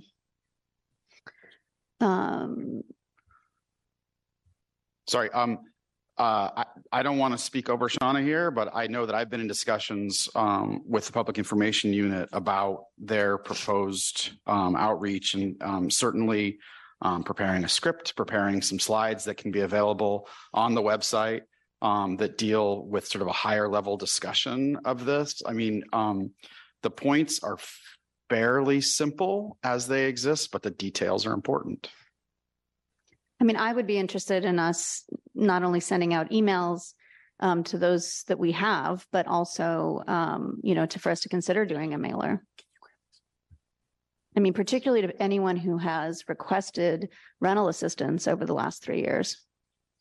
We are working on a really rather intensive communication plan as it relates to the eviction moratorium that will include basically all methods and modems of communication. But a mailer, just putting it out there is very expensive. So we would be looking to the city to be able to assist in that. Yeah, I think it would be appropriate for them since the moratorium is theirs. Vice Chair Alpert, and then did anyone else want to be in the queue? Okay, then it'll be Commissioner Kelly after. Yeah, no, I agree. And I'll discuss it a little bit more when we get to the committee update from the outreach committee. But we're talking with the city. People, not me, but people are talking to the city about budget allocation. This is the city's ordinance, and so we can't be expected to pay for it entirely by ourselves.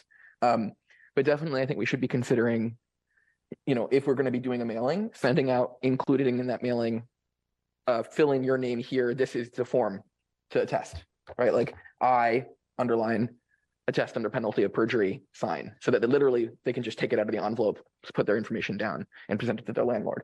Because I know it is not fun to have to, when you are not a lawyer, deal with legal paperwork. It can be very intimidating, and just giving them that pre-filled will be, for some folks, a really big barrier taken away. Commissioner Kelly? It's like Commissioner Albert and I spend a lot of time together. I was just going to see that I would love for us to have whatever we can in terms of templates on our website. I always love templates because it eliminates uncertainty when you print something and fill it out, and then you can scan it and someone can look at it for you. But exactly, like what form do you attest? What information do you have to include? It's so nerve-wracking. And even when you're getting good advice, the advice sounds really good on the phone. And then you're like, wait, did I write down the exact thing that the person on the phone told me to say? If there's any way we can make templates or something like that, especially on a 3-day turnaround, and give examples. I think the San Francisco Committee for Human Rights had really, really good examples on their website of like what is justification under the San Francisco ordinance. And it reminded you of things like loss of a roommate because of COVID, like, unemployment that originated. It's had really good justifications that were really clear. And then of course there's other examples that were not there, but I thought it was really good documentation that they were providing that was really actionable from a self-service perspective. Our model is to assist in the service, but I think if, when someone talks to a housing counselor, we could also provide them a pre-designed form that they could sign. That would be really helpful and a really good service for the public. Thank you. So Commissioner Kelly and Vice Chair Alpert, I can speak to this very briefly. One of the prior iterations of state COVID law protections had a sort of a declaration type procedure, and the rent board provided one for that applicable time period on the website. We intend to sort of update that and make it consistent with the amendments to the ordinance. Okay.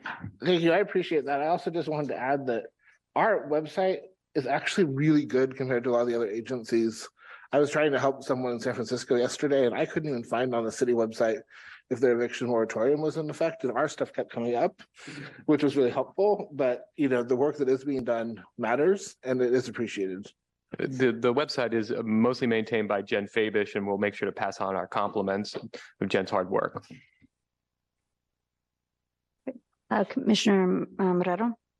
Thank you. I wanted to just mention this as a point of interest and concern.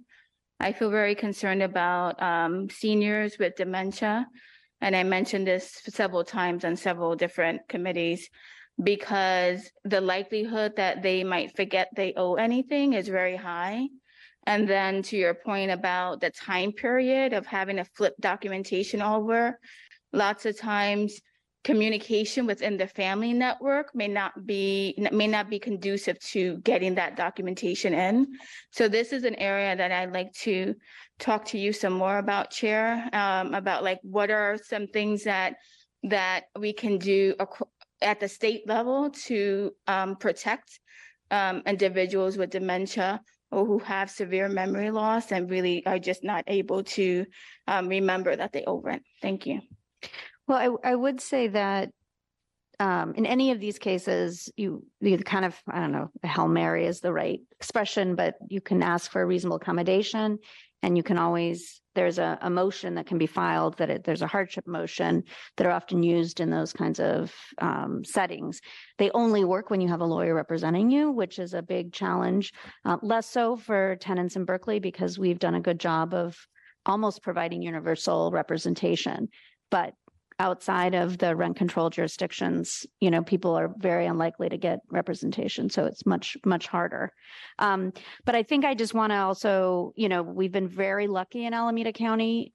We have not had to have this process. The rest of the state had to do this during the entire pandemic. And that's why so many people still got evicted during this period. And it was one of the things we really fought for was that you didn't have to prove it. And that it was just, assumed because it's going to be almost impossible. And Los Angeles, the entire time, has had this requirement that you had to prove that it was COVID related. And as a result, they've never had enough lawyers to even cover the people being evicted during the pandemic. And so it is going to be a huge issue. I think the hope was that at least some people, and I think it's going to be easier for us here in Berkeley because we're smaller because of lots of different reasons. But I do worry for Oakland where they, the ratio of legal services per tenant is not the same. There's still also, it's a larger population, but they're going to do the same, ramp down, step down where, we're going to start saying, okay, if you're not paying your rent for another reason, you may not have the same protections. But it is, we're going to start seeing what's happened around the rest of the state. We have had the lowest number of evictions in the state. And it's because we did not create these little loopholes and games that unkind landlords could take advantage of. So I am, as far as I'm concerned, it should not be at the notice stage. I think that's troubling. So I'm not sure what to do about that, except, we're going to have to take it. Is something I think we should speak to our electeds about. I think it should only be at the day of court. I think that tenants should provide it. Landlords can ask so that the landlords can make informed decisions whether they go forward. But the idea that they have one moment to do it, we know that that's a problem. We know 3 days isn't enough when you have a breach of lease, when you have a non-payment. So I think for us to say that in 3 days someone's supposed to be able to do this is not. I hope that is a troubling part of the ordinance.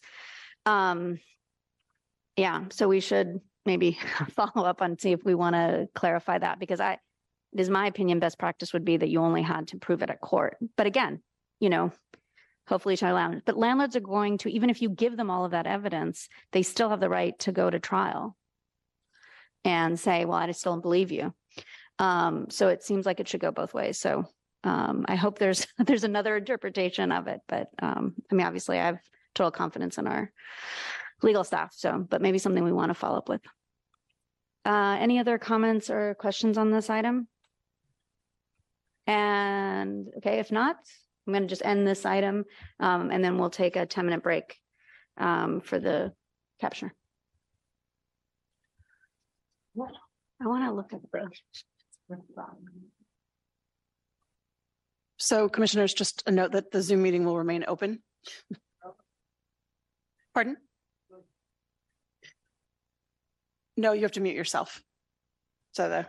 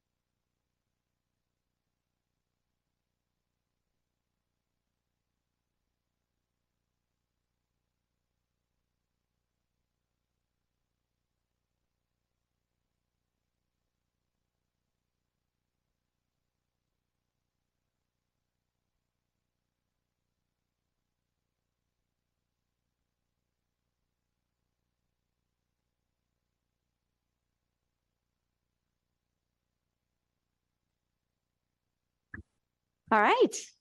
Let's get the gang back together. So we are, all right, General Counsel, you're on the hot seat once again. We are at 9B, update on limited post-emergency options for remote participation in board and committee meetings. I think you are going to review that for us.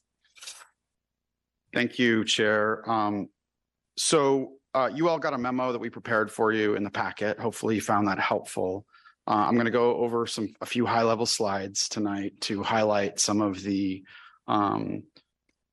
primary ways in which the law changed and ways in which, first of all, it's great to see everybody in person tonight. But the ways in which the law currently allows for people to participate remotely. So Amy, is there a way that you can make this a full screen with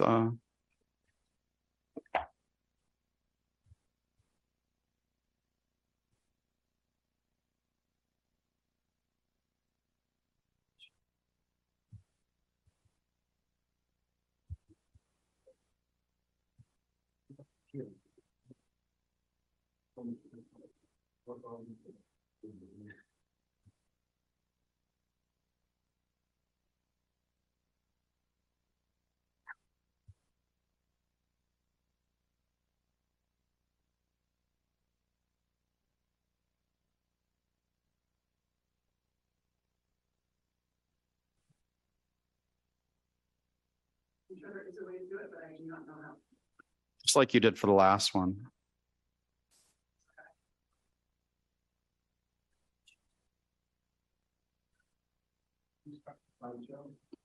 Yep. I'm changing the settings, so I'm not sure where I'm showing that smile. Oh, there we go.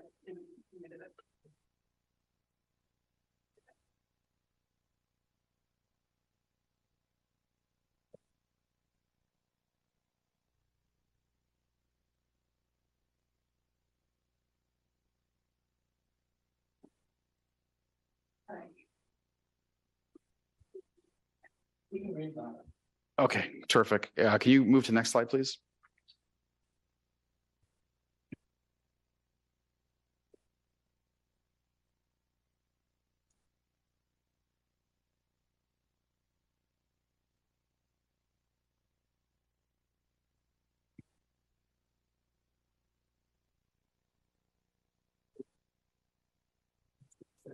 That was very 1980.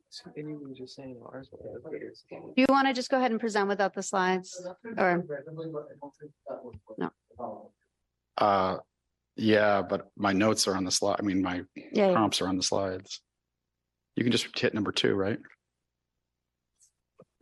Okay. So there used to be only one way to participate remotely for public meetings for committees and elected officials, and that was that you had to provide your notice on the agenda that you intended to participate remotely, that you were not going to be at the physical location where the public could gather, and that was you had to provide your address that could be put onto the official meeting agenda. You had to make your the place where you were going to be participating, you had to make it publicly accessible, and you had to post a notice on that at your meeting location. And that meant that if you were participating from your living room, which has happened in Berkeley, that members of the public or interested members would be entitled to come into your home and participate with you. That option still exists. You are able to notify the public that you are going to be participating remotely. You can do that either from within city limits or anywhere else in the world, as long as you make it accessible. But now there's a second method that involves 2 subcategories where you can you have unanticipated remote participation, where there's some sort of family emergency that happens or some other reason why you're not able to be at the meeting. And those rules went into effect at the beginning of this calendar year. Go ahead, Amy. Thank you. I already went through the anticipated remote participation. I'm going to burn through these slides. The only thing that I'll say on this particular slide, is that there is no limit to the number of times that you're able to participate remotely when you put it on the notice. So if you put it on the notice, you can take every single meeting that you want from outside of the central location where the meeting is occurring. You can go to the next slide, please. But now there are two subcategories for unanticipated remote participation. They come with certain limitations. The one limitation that there is not is that you don't have to notify us and the public prior to doing it. But you are only allowed 2 times per year doing this. And that applies to think of each committee and all board meetings as separate legislative bodies. So if you are on 2 committees and one, and of course the board, then you would be permitted absences for these 2 reasons 2 times a year for each one. So 2 times a year, let's just say for the outreach committee, 2 times a year for the LYRA committee, and 2 times a year for the full board meetings. You have to have a just cause or emergency circumstance, and I'll explain what that is in the next slide. For emergency circumstances, there's some obscure provision of the Brown Act that actually makes it so that the committee or the board has to approve of your participation remotely for emergency circumstances. And in that event, you've got to give a brief description of why you are doing this. You don't have to disclose anything that's medically private or anything else. You also have to disclose all of the individuals that are in the room or at your remote location that are over 18 years old.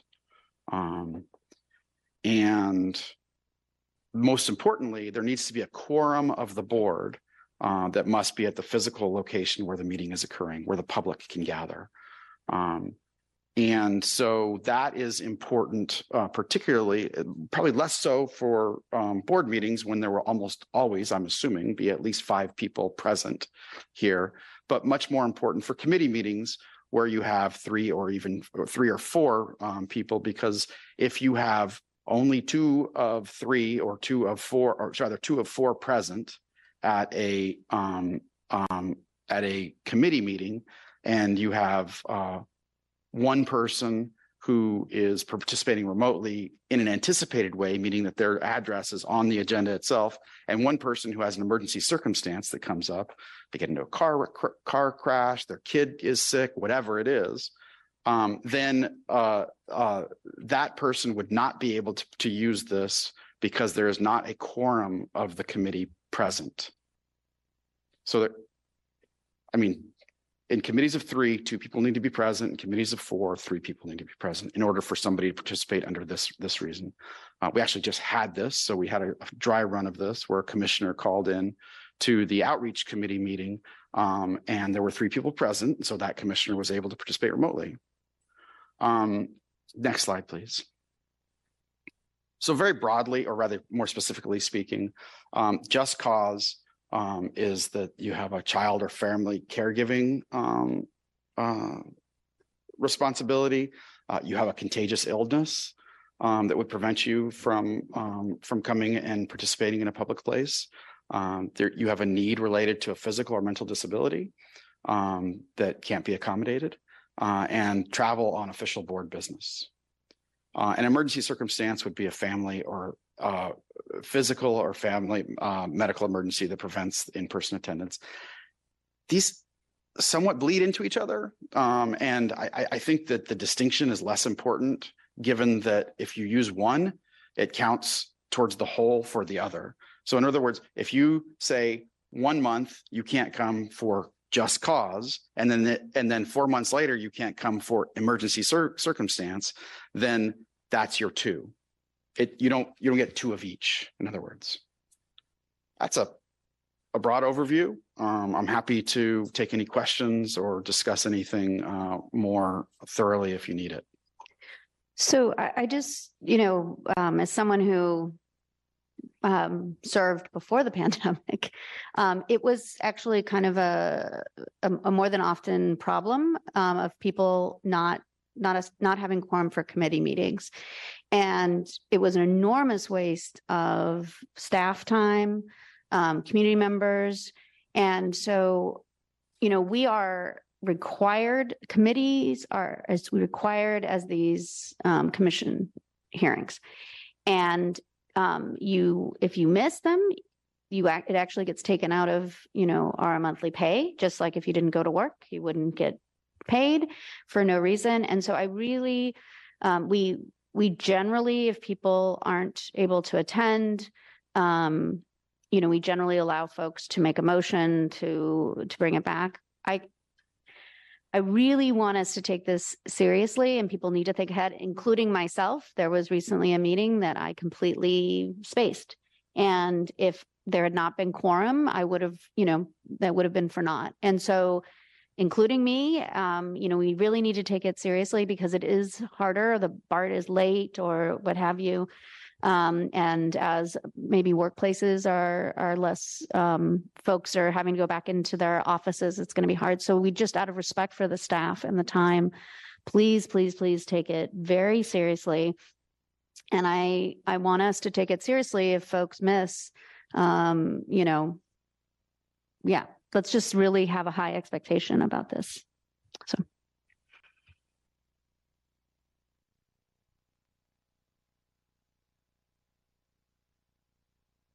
Any other questions? Oh, I just realized you can't see my hand. If the board doesn't have any other questions, I just wanted to make a comment. So as a corollary to something that Matt mentioned, that our general counsel mentioned, in order to participate remotely, when you know in advance that you say you'll be out of town, I will need that address in order to publish it on the agenda, and I will need that by the agenda deadline. So for a board agenda deadline, that would be the same one that's published in your packet. For committee agenda deadlines, we don't have that sort of pre-published, so you'll have to work with your committee staffer, but it will be really important, not as the chair said, to not just bear that in mind, but also to communicate with staff so that we know and can properly agendize that. Because if the agenda for a board meeting, for a committee meeting has already been published, it is a tremendous waste of staff's time to have to go back and republish everything simply to add that address. So that would be bare minimum of 72 hours before that legislative body meets. Obviously, with the board agenda, again, we have our own deadline, which is the Monday prior to a Thursday meeting. With committee agendas, I think to make it easier, I might suggest that staff bring forward an item at the next meeting to update the board's meeting procedures, to sort of codify that in the meeting procedure so that it's very, very clear. But that's it. One thing I just would like to add, Director Williams, it's because you're going to be a commissioner in another city. Director Williams, if maybe you could just make sure that all of the staff our committees can remind folks at the end of each meeting, are you going to be present, and that people get used to thinking a month ahead. Are they going to be able to? Thanks. I have us move on unless there's other questions. Next is the owner move-in eviction tracking report. All right, good evening, commissioners. I think this is my item here, and I also have a slideshow, but it does not have clip art like Leafs. But, and this was presented to the eviction Section 8 committee last week, and I think, here we go. So we can go to the second slide, please, Amy. There we go.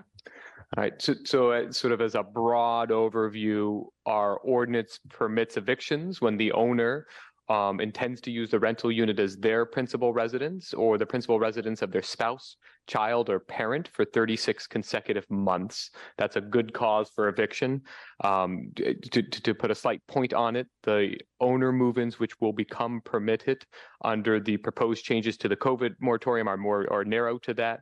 It only allows an owner who owns one rental property in Berkeley to move in for their own use, not the family use. But once the proposed transition period ends, all owner move-ins will be permitted again, presumably. The ordinance also places additional restrictions on owner eligibility to make these evictions, the timing of these evictions, and requires a relocation payment to the tenant, similar to an Ellis eviction. In the ordinance, it requires the rent board staff to report to the board twice a year. And so, on sort of the implementation of this part of the ordinance. And so we have sort of a tracking and verification system for these properties. And we track the properties in the 36 months in which it is supposed to be used under the ordinance as the principal residence of either the owner or their family member. And we release this report we start with the Eviction Section 8 Committee, and we do it twice a year. And so at our meeting, I guess that was last week at our meeting, I presented the most recent reporting period. So it's a moving 36-month window that just so happens to capture essentially every month of the COVID moratorium.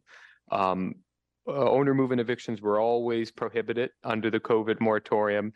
And so essentially in this last 36-month period, they were not permitted except for the months of January and February 2020. But in that period, we had 2 owner move-ins, and they were served during a time in which it was prohibited. They were served on the same property. They were both rescinded. And so no one was displaced as a part of those notices. I believe the chair asked me to, shift the window back 36 months more to capture the 36-month reporting period prior to COVID. And so that would have been the January 2017 to December 2020 window. And in that period, we had 42 owner move-ins. And so that was the baseline we were working with prior to COVID. And may I see the next slide, please, Amy? Thank you. And so what do we do once we receive a notice that an owner intends to move in? The ordinance does require us to administer the relocation payment, and that's in the ordinance. And then as we track these properties, we send letters to the properties that have been subject to an owner move-in to verify that the owner or qualified family member still lives there. We inform the occupants of what would be the controlled rent level.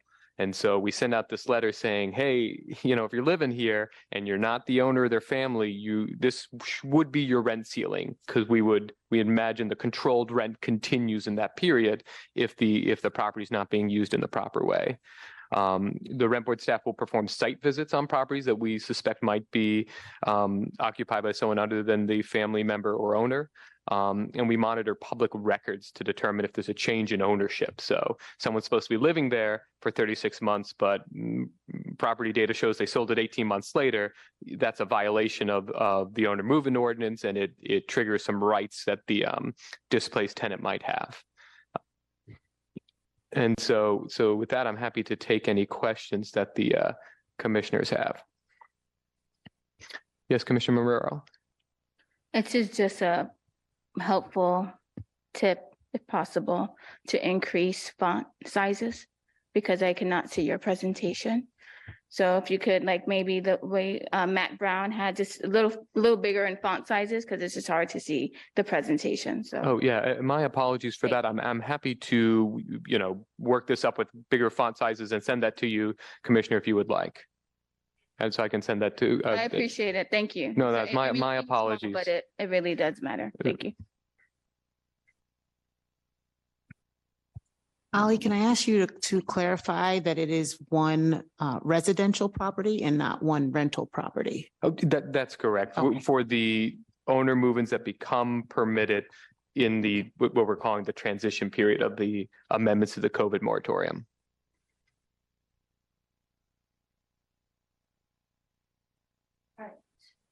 And if there aren't any other questions or comments, go ahead. Yeah, I'll just make a brief comment just to reiterate the discussion that we had last week at the eviction committee. Was that there was this, we talked about the need to be prepared for a potential, sudden, OMI move-ins that could happen once the moratorium is lifted on that, which now we know is happening on May 1st. So just to reiterate that, we want to make sure that rent board staff is ready and prepared for a potential very large increase in this. Thanks. Thank you. Not seeing any other, I'm going to move us along. We now are at the, just remind folks that if you want something on the agenda, please let us know by April 10th by 5 p.m. And what it means to let us know is that you send it to our board secretary at her email. All right. Because of time, I'm just going to ask if anybody has, from any of the chairs, has any specific. Often I usually go committee by committee, but tonight I'm just going to ask if somebody wants specifically to give an update from their committee. Outreach. Yep, Vice Chair. Yeah, just really briefly for outreach, the two big updates. One, we talked a lot about the outreach efforts around the eviction moratorium. We already heard a lot about that, so I won't get into it more. But if folks have recommendations, definitely pass them along to the chair, to staff. This is, going to be the big push. And the other one is a tenant survey has successfully reached out to the sufficient number of people to be statistically significant. So thank you to staff for all your work on that. And we're looking forward to seeing those results very soon. Great. All right. Just moving down to updates and announcements. Both Commissioner Walker and I are participating in an art exhibit at Yerba Buena on Sunday at 2:00. And the entrance is free.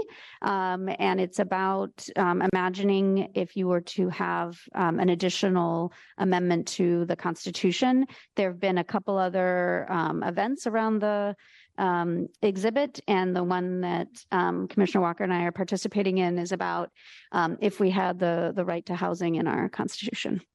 So hope you all will come and let your friends know. At 2:00 on Sunday.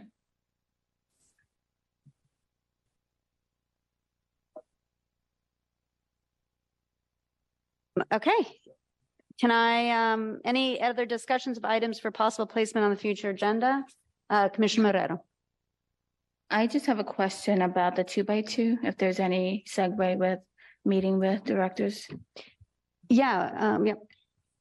I did get a response. The question was asked, what's the description? What's the content? What will we be meeting about? And I responded. So it's not an affirmative yet, but it is about asking what would be discussed with this committee. So I'm waiting for that response. So hopefully we will get an affirmative soon.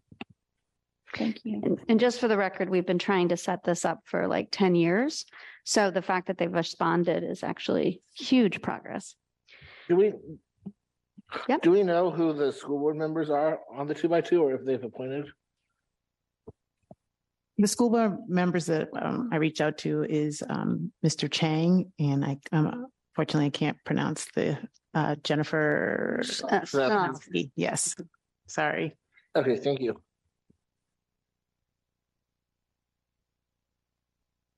Why am I turning it off? All right. Can I get a motion to adjourn? Second? Don't all do it at once. How about Kelly? Joyfully. All right. All those in favor? Yes. Opposed? Abstain? Good, nice to meet you. All right. Motion carries. We are adjourned. Good. It's 9:42 from bed. Congrats on your first in-person meeting, everyone. It's just the two of us.